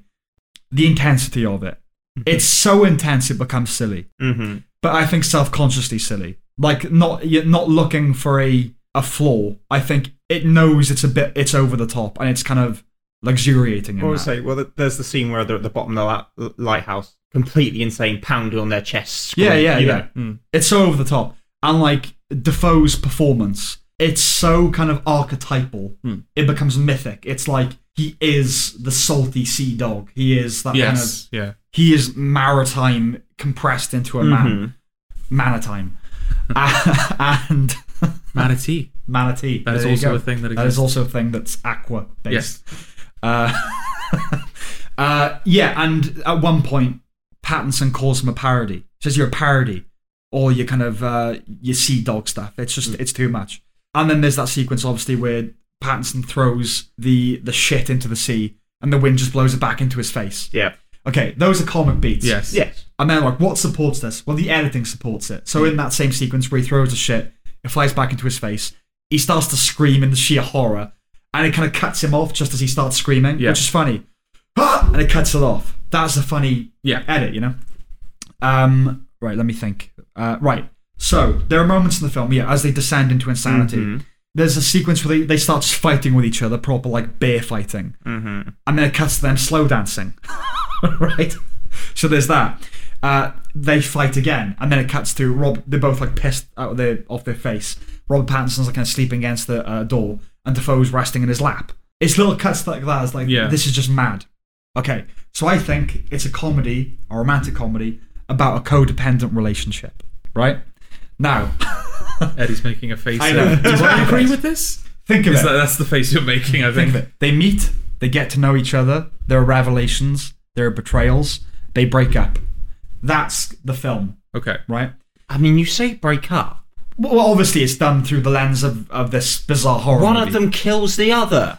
I'm not saying it's not exaggerated. If that's not a breakup, I don't know what is, if I'm being honest. Gaslighting. I think that's a big thing in the film. The idea of gaslighting. Of like, you did this. Oh, no, I didn't. Yeah, you did. Trying to convince each other that they've done things that the other has done, you know? I think it's about adultery. This is way out there. Like, I'm not saying that the text, this is all borne out necessarily in the text. Okay. This is just my little, like, fan theory, I suppose. Okay. Expose him to fandoms and he's coming up with theories. So, this I'm part of the Lighthouse fandom. the Lighthouse hipster douchebag. They'd be called the Wikis as well. They'd They be called would the be, Wikis. yeah. They're an old bickering married couple. Does this make you the original Wiki? Makes me the I'm trying to original imagine Wiki, there's many Lighthouse fans No, out that's there. true. What would the Wiki be for the Lighthouse? Be the Wiki? It would be. Yeah, they're an old bickering married couple. There's that point where Ephraim offends his cooking, and then you have that massive tirade where he's like, "Hark, Triton, hark!" And like, you even get the pathetic fallacy of the thunder and lightning happening as he kind of screams. Yeah. He has this massive rant because he's offended his cooking, and that ends with it cuts to a wide shot of Pattinson on the floor going, "All right, have it your way. I like your cooking." It's completely undercutting the grandiosity. Yeah. Like I said, I don't think the text, all of this is necessarily born out in the text, but this is the first film in a long time where I really think it is whatever you want it to be. Whatever structure or framework you're imposing on it, that's what it is, as far as I'm concerned. I'm thinking about it as a romantic comedy, thus that's what the film is, you know? There's that scene where, the famous what scene, Yes. where they're just, what? Just, that's all they're saying. And that builds and builds and builds. And that's all they're saying to each other. And then Pattinson goes, "Oh, see, that's your problem." It's like, nothing's been said. It's just insanity. Yeah. And that's what this thing about There is a scene where he reads the logbook. Yeah. And well, in this modern day and age of people reading each other's phones sort of secretly, you can make that comparison. Oh, I didn't even think of that. Yeah. Yeah, that's perfect. Yeah. It's about betrayals, and it's about transference and not knowing where you end and the other person begins, you know? Did you say that, or did I? A proper codependent relationship. Yeah, obviously it's utterly absurd. Right, here's another little theory. Sorry, my body just made Your the body made noise. a noise. There's kind of an overlap with The Witch, right? The Witch obviously is like I said, it's his first film. Yeah. It's about these pious religious kind of nut jobs in fundamentalists, I suppose. In what are they? Pilgrims, right?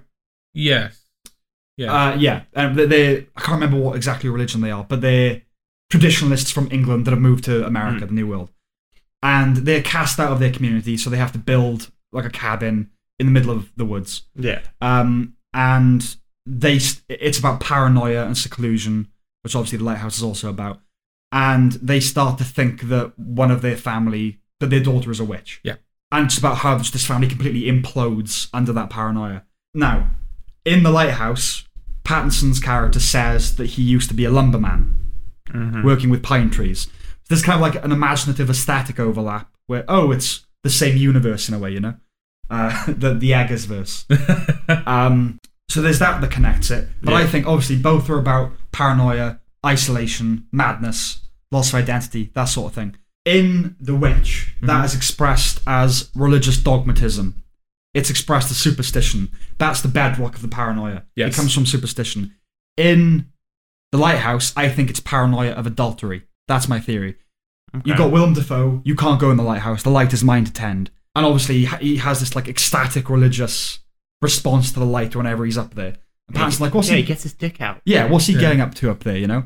And obviously, when he first goes up to try and see what's going on, there's this goopy liquid coming through the floorboards. Yeah. Which he sees Coming being the operative word. Yes. Yeah. Which he sees as like a tentacled creature. Yeah. But obviously, he's jerking off, right? Yeah. Yeah. It's about adultery. It's spying on it, you know. So that's my big theory. Okay. Yeah, paranoia, isolation, boredom, madness, loss of identity, to the point where, I said this to Jordan, the song that kept playing like subconsciously in the back of my mind as I was watching it is getting to know you, getting to know all about. I was like, why am I thinking that? Oh yeah, because it's a meet cute. Yeah. All that said, Okay. I think there's nothing to understand in this film. Even his stomach went, I think trying to like do a Easter egg style excavation of meaning, like, you know, the seagull pops up in this scene, but then it's in this scene. What does it mean? I think you're not meeting the film on the level it's at. It's an experience. It's kind of a hypnotic, trance-like experience. Trying to unpack what it means just isn't. It's not what it's trying to do. No. It's just presenting you with stuff.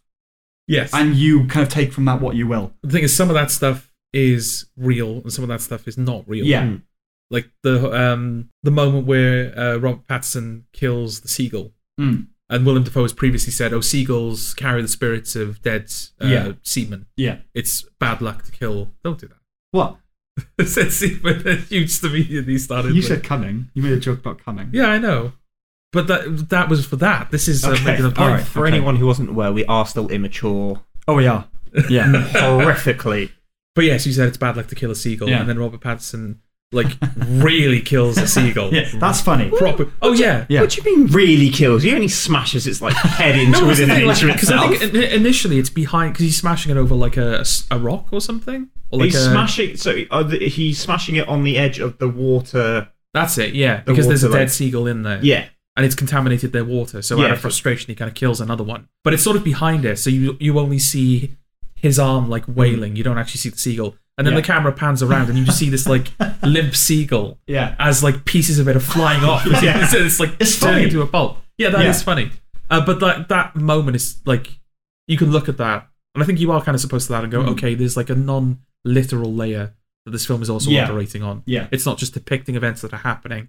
There's also stuff kind of behind that. Well, this thing, it's a myth. The film has a mythic quality. Yes. The dialogue pushes it into that. Yeah. And the fact that there's so much maritime mythology in there. Yes. It's a myth. It's like it would be if like the era of Greek gods was replaced by 1890s. Yes. That would be a myth that we would all know. You know, the myth of the two lighthouse keepers. Yes. Yeah. We'll see, because also you've got that scene, and then what I quite like is the end scene for Pattinson. It's obviously just him laying out, Yeah, being that's eaten tableau by, vivant. being Oh, eaten yeah. by the bird. Yeah. Yeah. Who's the there is a Greek parallel. No, I don't think it's a deliberate parallel. It's just that there is like a Greek story where someone's being eaten by birds, isn't there? That sounds right. I don't know. Yeah, I couldn't tell. I Who know is it? Doug are all about Greece. Are you thinking of like Neptune or something? like No, that? it's not God of the sea. Apollo. Okay. It's not Apollo. Isn't there someone? Because they reference it in God of War, where like you go Oh, into this no. environment and there's like someone being eaten by birds. Yeah, but no, now you're saying that. Yeah. For eternity? Like Yes. being by birds for Yeah. eternity. Yeah, I'm not sure who. But Okay. yeah, okay, I never made that connection. Okay. Again, don't know if that's deliberate. It's just the Well, this thing, it's kind of throwing stuff at you, isn't it? It's just it's throwing the book of maritime mythology at the screen, yeah. and you can extract from that what you will.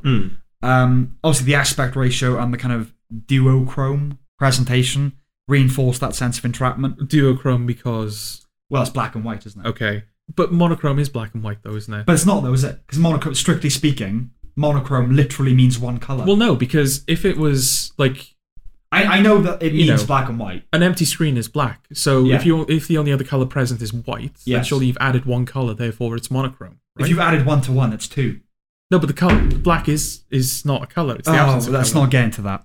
Let's not get into No, it that. literally is. An empty Let's screen not get is into black. that. I know. right? Let's not get into that. Whether black is a color or not. I'm just Okay. not prepared for that level of abstraction. Right. I like the fact that he's prepared for that level of abstraction. He's been Yeah, up, after what, you've an just fucking hour? like, oh, The Lighthouse is a romantic comedy because X, Y, Z, and you're like, oh, Yeah, but I know- now you're like, oh, I'm not willing to have a discussion. Well, it's because neither of us are going to be proven right or wrong, are we? Well, yes, we have, I know. We have I know, Eddie to be the deciding vote. I know the black is the. I'm not joining that conversation. Right, listen. Let's solve this once and for You all. wouldn't fucking say whether bacon or sausage Yeah, is this like is the like- heart of a this is- cooked breakfast. This is like I the know fucking where you're full getting English. at, that's why. why. This is the full English thing all over again. Yeah. Right. Yes. Technically, black is the absence of color. In the same way- However, colloquially, Yeah. everyone knows black is a fucking color. Well, no, because how are you supposed to categorize? It's like with zero, isn't it? Zero isn't a number. It's the absence of a number. Yes, I know. Yes. You can't like But colloquially, you can't have like a subcategory of numbers for the absence of numbers because it would just be zero. In the same way that you can't have there's colors and there's blah blah blah and the only blah blah blah is black. What's black then? It's the absence of color. What is it though? It's just the absence of color. But what is it? I've just told you. But what is it? What the- is it? What is it? It's something. It's not something. Yeah. So what is it? It's not something.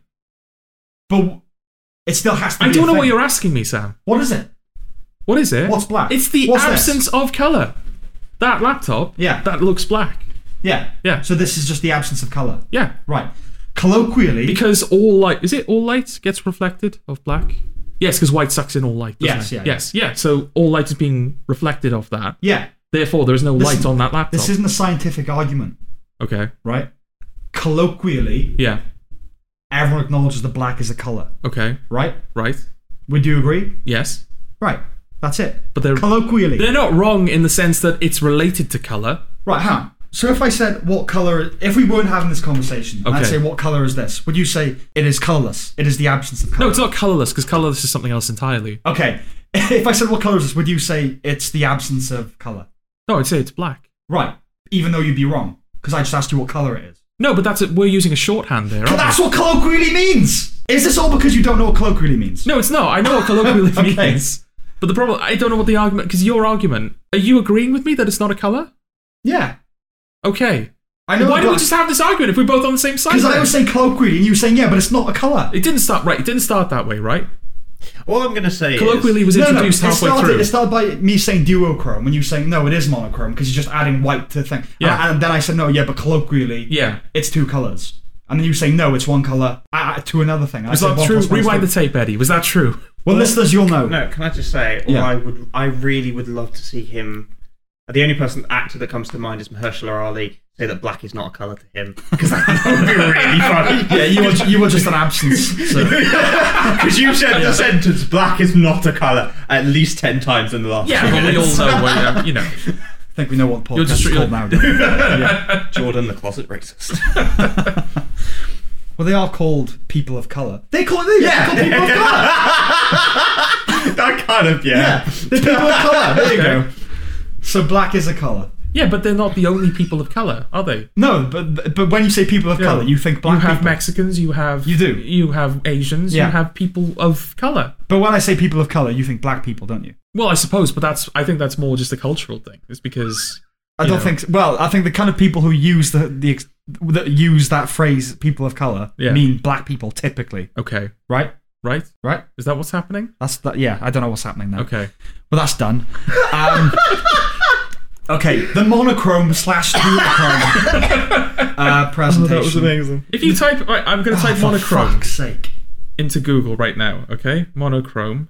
I'm getting a glass of water. That is a series of black and white images. Yes, I know. And if you rewind the tape, you will hear me saying that literally. But you didn't let me finish the point. Okay. Obviously, literally speaking, monochrome is one color. That's Yes. what it means. And I was saying Colloquially, yes. it's two.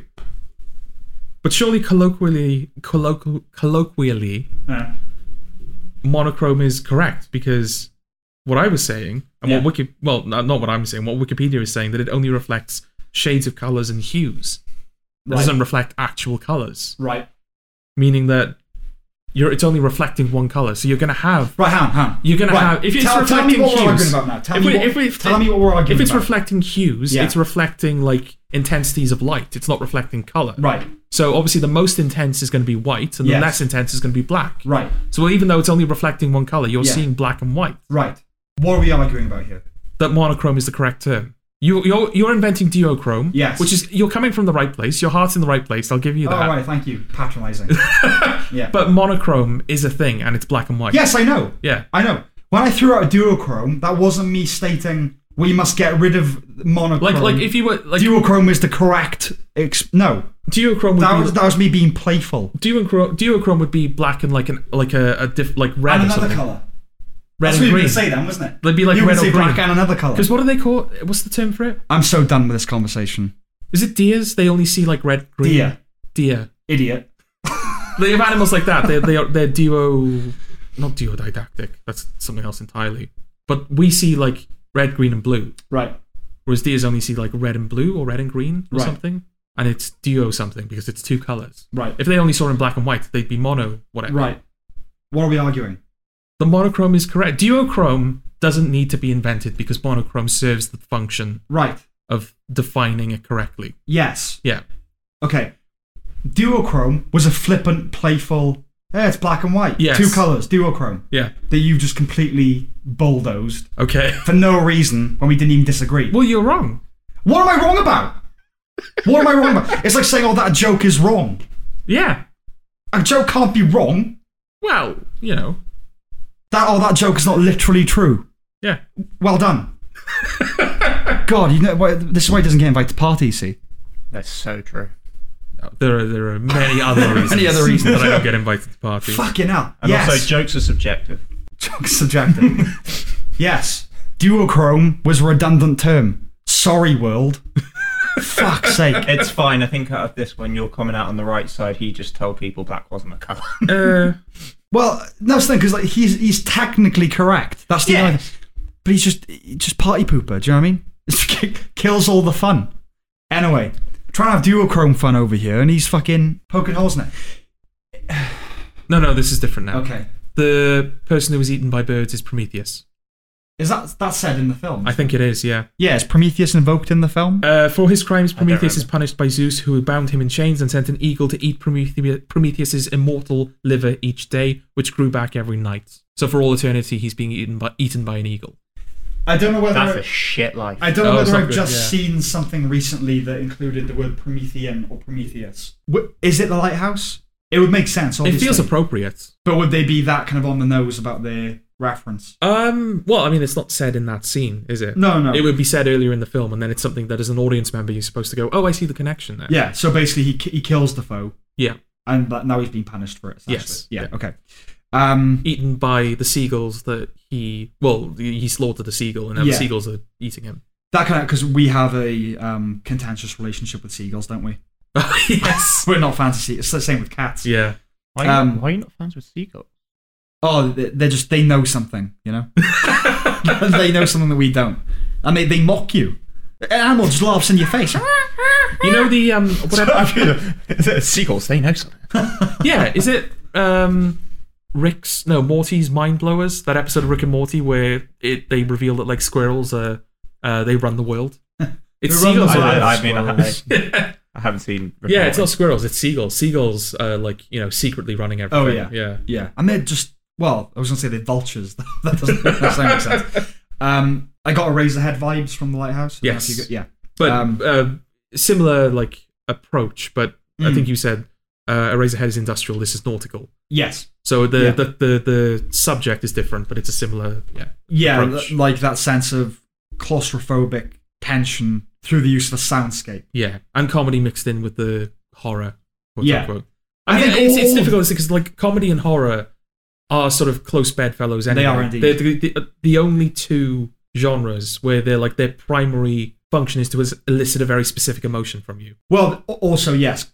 I mean, horror done badly is instantly comical. Yes, It is very... though comedy done bad isn't always No. horrific. It is, but like not in that Yeah, way. Yeah. okay. Yes, and horror, even done well, that kind of is too bizarre or too absurd, it just becomes funny. Yes, And yeah, it's a delicate balance. I think a thing operating at its highest level manages to do both well. okay. So yes, The Lighthouse, which I think is funny and kind of horrific. Yeah. There's no higher accomplishment that a director can do than Marrying marrying horror those and two comedy. things. Yeah, absolutely. the same for and me. it's sort of being clear which one you're supposed to be feeling at any moment. Yeah, or not. Like I don't, like when you said that Willem Dafoe farting kind of broke the frame for you slightly. Yes. Where you're like, am I supposed to find this funny? Yeah. I think that's definitely what the film wants is you Oh, to go, yeah. how am I supposed to be reacting to this? Yes. You know? Yeah, and it's okay to But not laugh. in the same way that we're like, how am I supposed to react to cats? Like it's Yeah. it's intentional, the like confusion of as to how you should feel. Yeah, it's the same for me with. I mean, we talked about being fans of films that are like mystery boxes. This is definitely one of those. But it's the same thing with music. For me, music is operating at its highest when it's evincing an emotional response from me, but can also have a sense of humor in its lyrics. Yeah. The Smiths, for example, I think they're funny, and I think they're intending to be funny as well. But also, yeah, you get a proper emotional. Anyway, yeah. So Do you want to throw us an example of the Smiths being funny? Right, let me think. If a double-decker bus crashes into us, to die by your side would be such a heavenly way to die. That's funny. Okay, why? Because okay, God, we're really going deep on this one. Because it marries the sacred and the profane, doesn't it? Oh, okay. It's about like, to die by your side.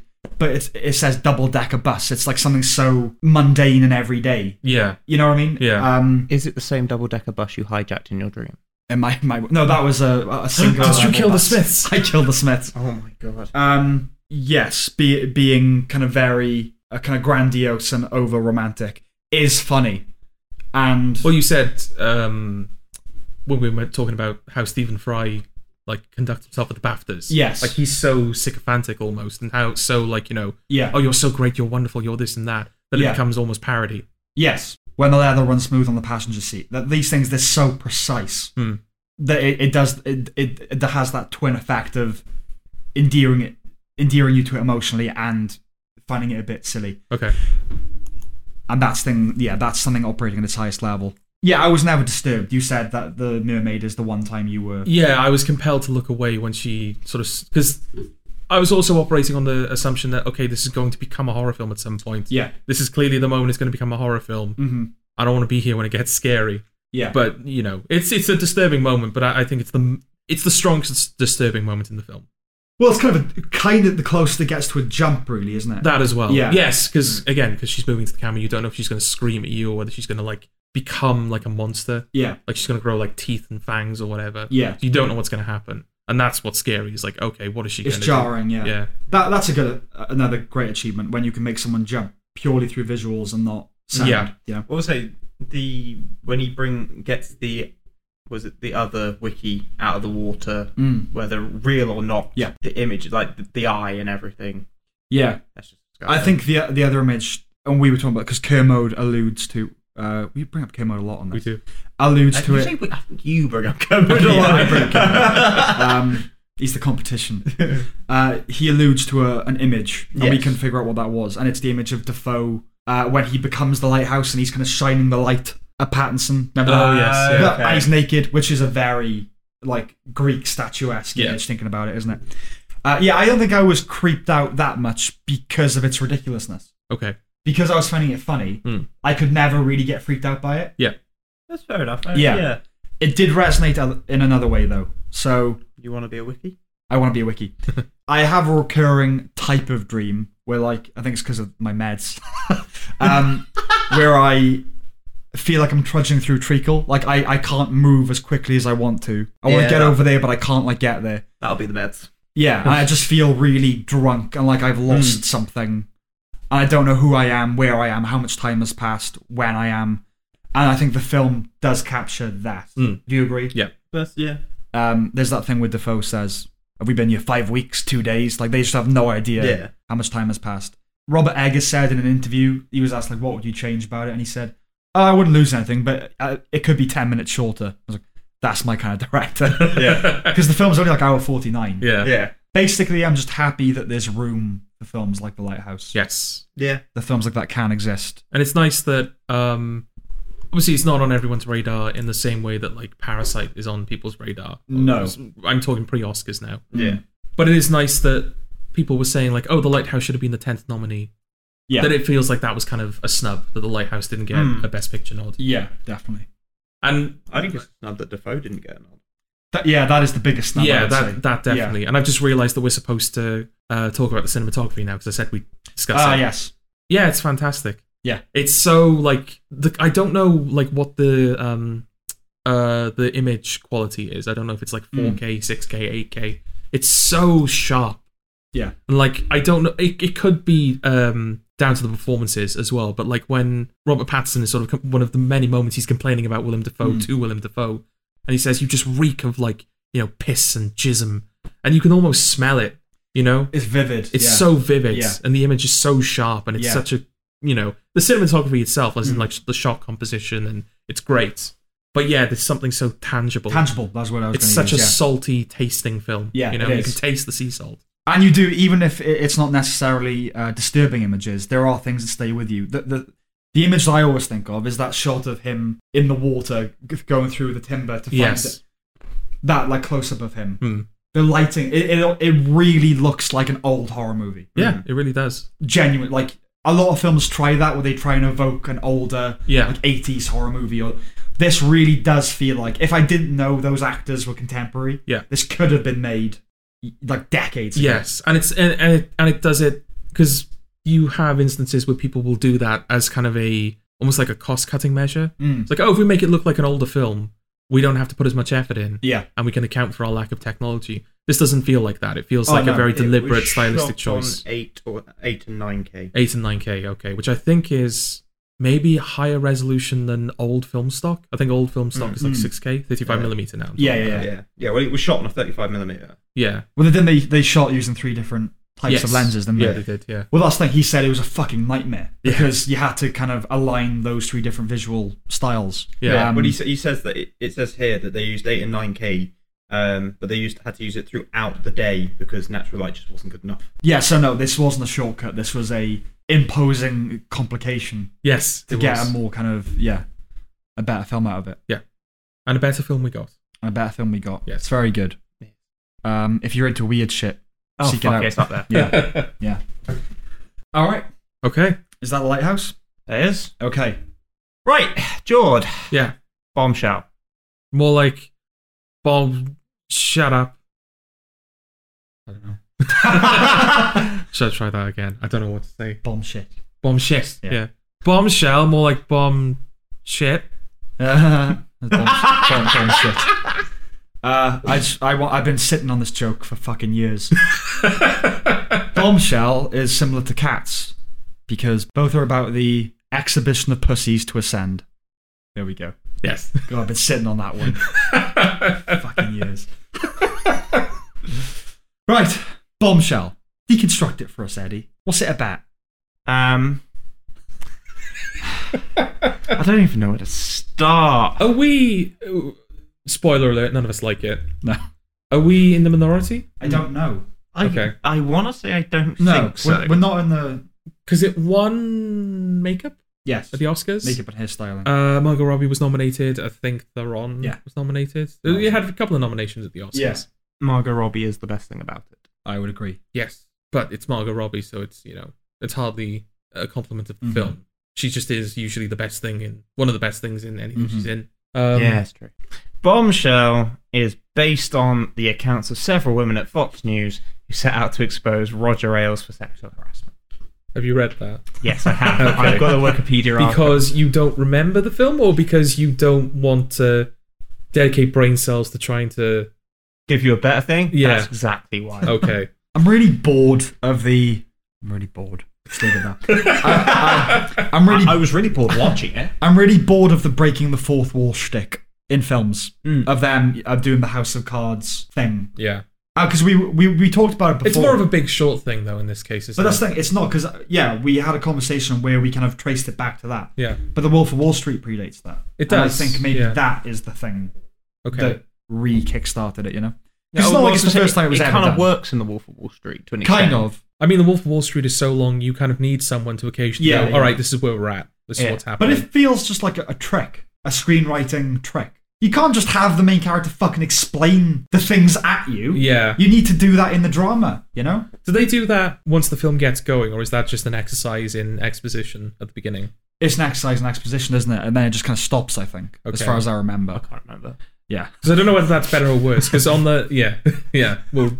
Well, the Big Short, very quick, it makes sense because the whole kind of sort of point of that film is trying to explain an incredibly difficult concept. And so it sort of makes sense that they tie in Margot Robbie because she's in The Big Short, isn't she? Yes. Well, that's what I mean. Like doing things like that, the kind of the joke is, oh, this will get your attention.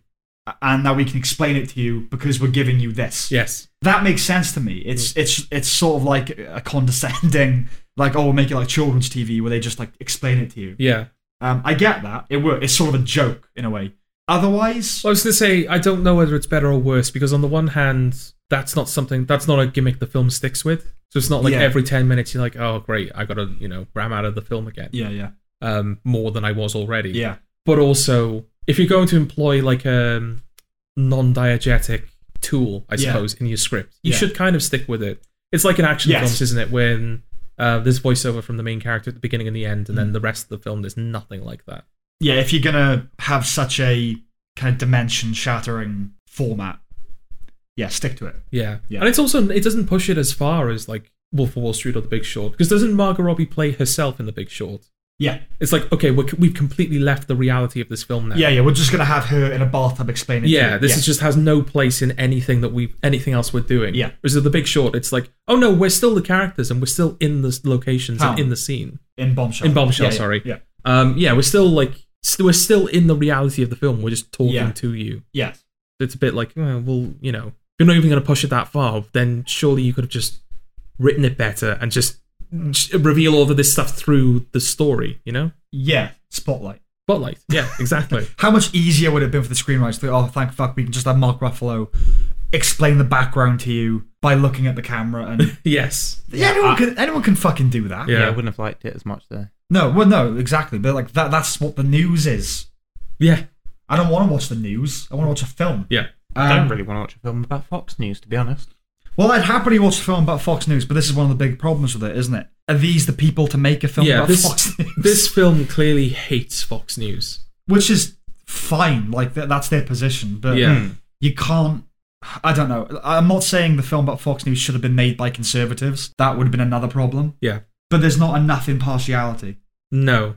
I mean, okay, should this film hate Fox News? No, the film should hate Roger Ailes. Yes. Yeah. Which it does. Which it does, yeah.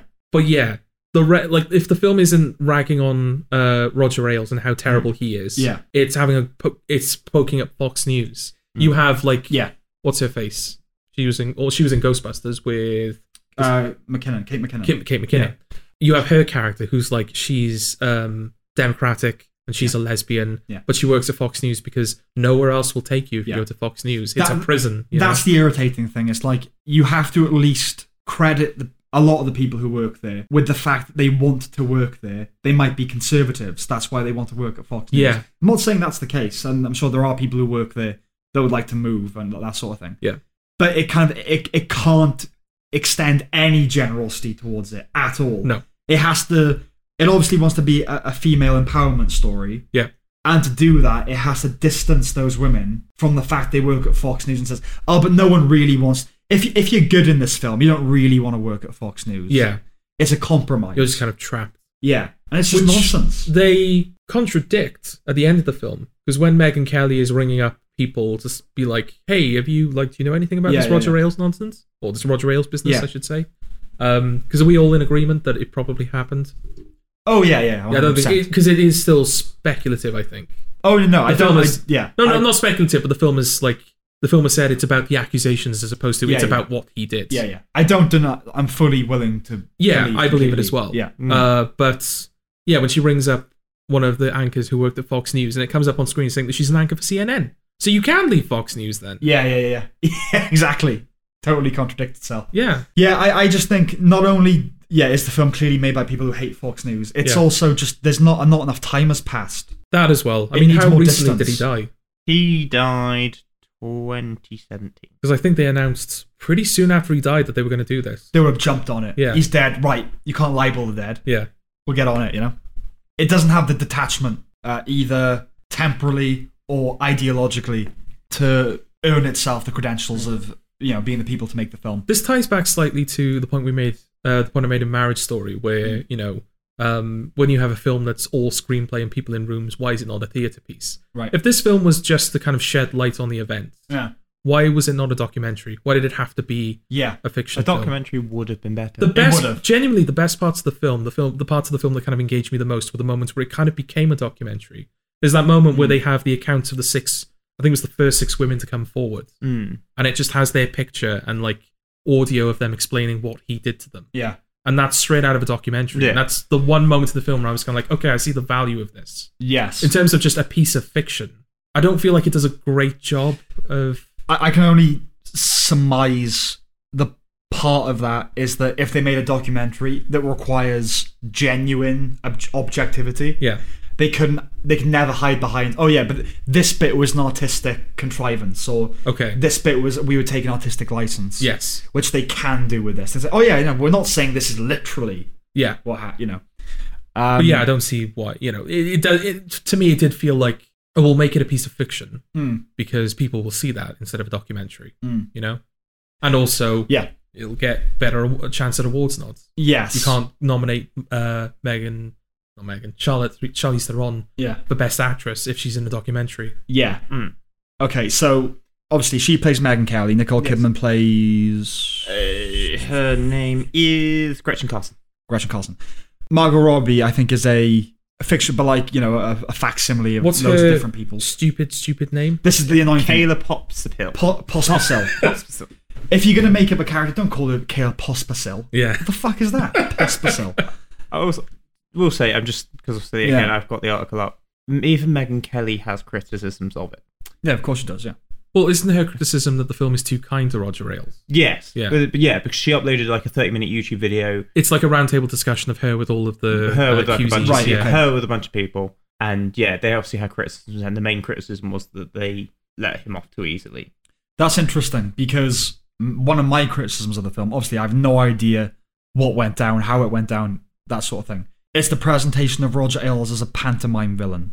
I'm no doubt that he's a fucking wretched scumbag. Yeah. But the way he comes across, this is all predicated on I don't know, but, right? Yeah. So I don't know, but, like, obviously the makeup just makes him look like Jabba the Hutt. Yes. Which Roger Ailes, he's a rotund chap. Yes, he was. Saggy rotund, but still. And just John Lithgow plays him with this, like, heavy breathing, like, lift up your skirt. Yeah. And it just feels like real abuse of power and sexual harassment. I don't know. Again, I'll check my privilege. It feels like it would be more insidious than that. Yeah. I think it's more that we're kind of looking at it from the perspective of people who watch films. Yeah. You know, my mum works in mental health and she saw Joker, and I kind of asked her about the film because I was curious to see if the film held up better when you're looking at it from that perspective. Right. As the perspective of someone who watches films. Yeah. Because as people who watch films, we see Joaquin Phoenix dancing and we go, oh, that's just a cheap, weird way of making it look like he's crazy. It's crazy, man. To which Mum, she said, well, it's a possibility. Like, like conditions like this manifest in different ways. People have like different tics that kind of express it. Yeah. And maybe for him, that was one of his tics, was kind of dancing. Not the fridge, though. Not the fridge. No, the fridge is just, yeah. No, but Joaquin Phoenix did come up with it on set. Yeah. Yes, yeah. And I think we said in the discussion, wasn't it, that a lot of like the interesting parts of that character were probably Joaquin Phoenix riffing than Todd Phillips' directing or whatever came from the script. And yet somehow he got an Oscar nomination for direct. Yeah, well, he didn't win. That's the main thing. Oh God, no! I don't feel like Bong Joon-ho had to thank him or whatever he said to him in his speech. Like the other three, fair enough, but Yes. Todd Phillips, you can just kind of go, and also Todd Phillips, and then carry on. But so like in terms of Roger Ailes, Yes.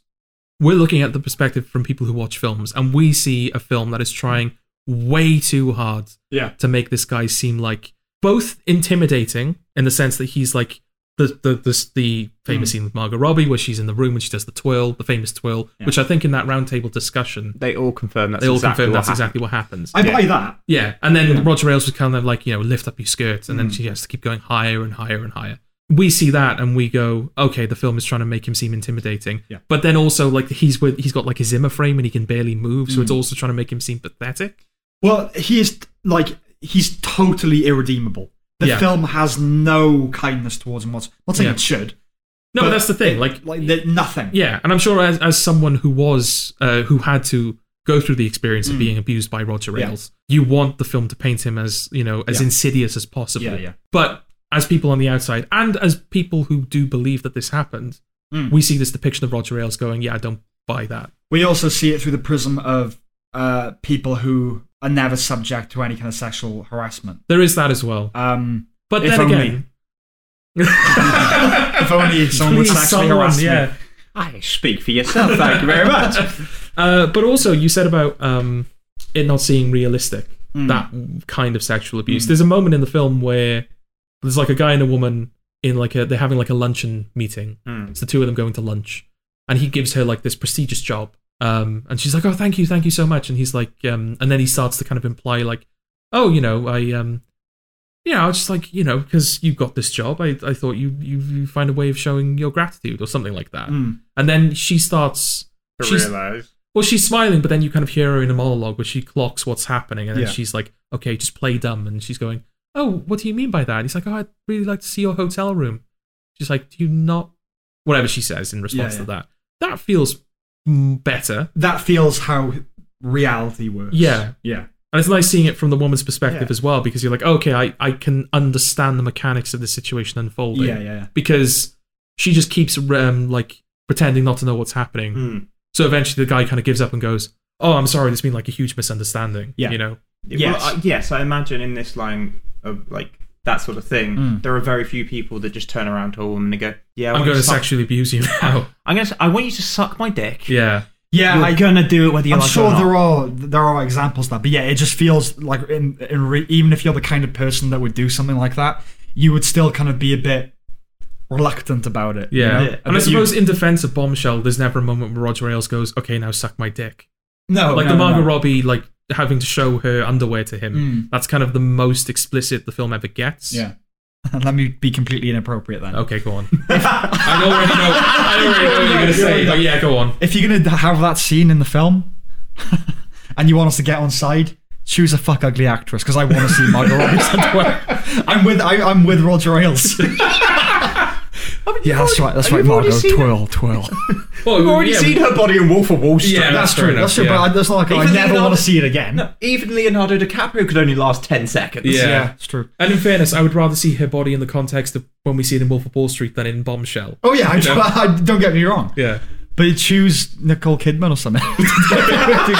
Alright, okay. Yeah. She fucking irritated Oh me in yeah, this film. she is irritating. Yeah. Based on Megyn Kelly's... Well, I did it again. But based on Charlize Theron's portrayal of Megyn Kelly, she seems to really be trying to make it true to Yeah.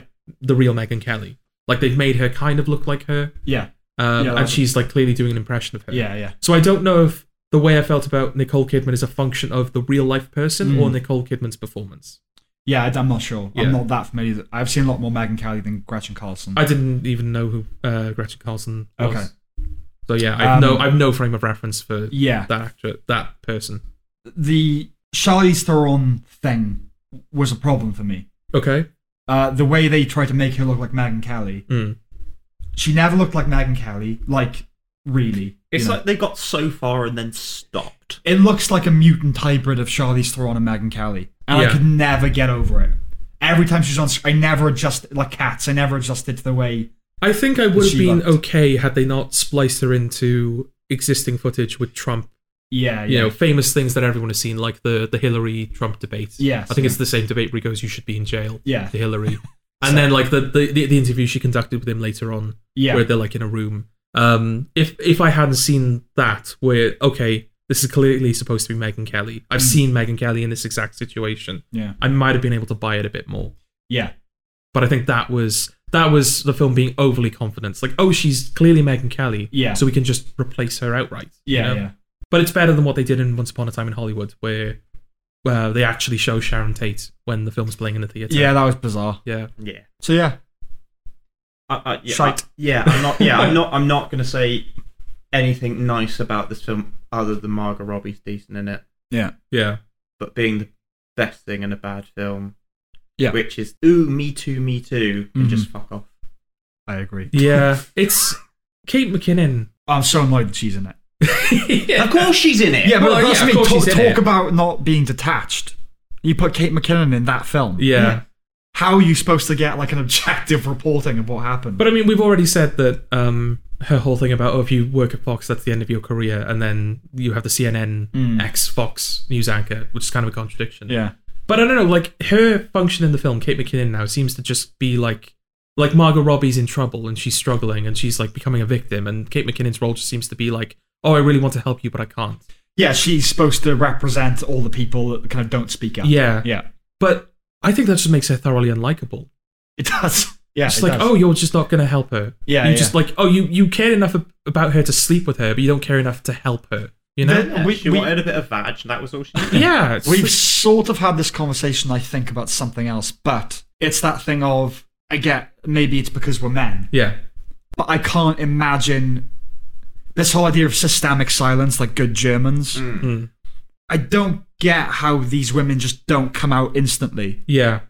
Because it's not like you're going to lose, you're going to get more prestige, you're going to be heralded as brave and I can a whistleblower, you know? buy the idea that being in a situation like that where you want to speak up, you know it's the right thing to do, but you can't because of the system that's sort of bearing down, or the company that's like bearing down on you. I can buy that. But this film does nothing to make you feel like Fox is like the enemy. No. It just tells you that Fox is the enemy. Yes. You needed something like in Spotlight where you have like the churches in the background of all the shots. Yeah, you yeah. needed some kind... It's a film. Use the language of film, Visual language, yeah. visual language of film, to show how like oppressive Fox is. Yeah. If that's the angle you're going at, don't just have characters go, "Oh, I can't help you," Yeah. because Fox. Yes. Like, show us that you can't help us. Yeah, yeah. You know. It's just pure Oscar bait. And I don't That think- is the it is problem. pure And Oscar I don't think that photograph that Kate McKinnon has of like a friend. I don't even think it's her lover. It's just a friend. It's two women in a photograph, and Margot Robbie like puts it back in the drawer, and she's like, "Oh, you don't want people to see that." Mm. And then as things are getting better, she sort of gets it out for Kate McKinnon, and Kate McKinnon just puts it back in the drawer. Like, no, you're right. I can't. Yeah, yeah. We can't say these things at Fox. Yeah. I don't think that's good enough. No, not at all. And you're right, it is Oscar bait. Oscar bait used to be films about slaves, and now it's about people who show some clip for promotion.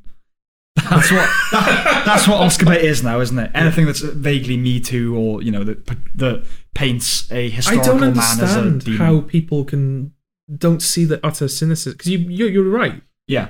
Now that Me Too is in vogue, Mm. we all of a sudden we don't really seem to care about slavery anymore.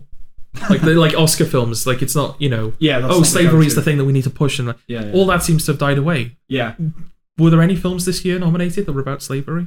Harriet. Yeah. But that got But- like nothing. Yeah, nothing. Yeah, that's it really. Yeah. How do people not look at that? Like they're complaining about like, oh, we don't have enough of a diverse Mm. range of like people being nominated.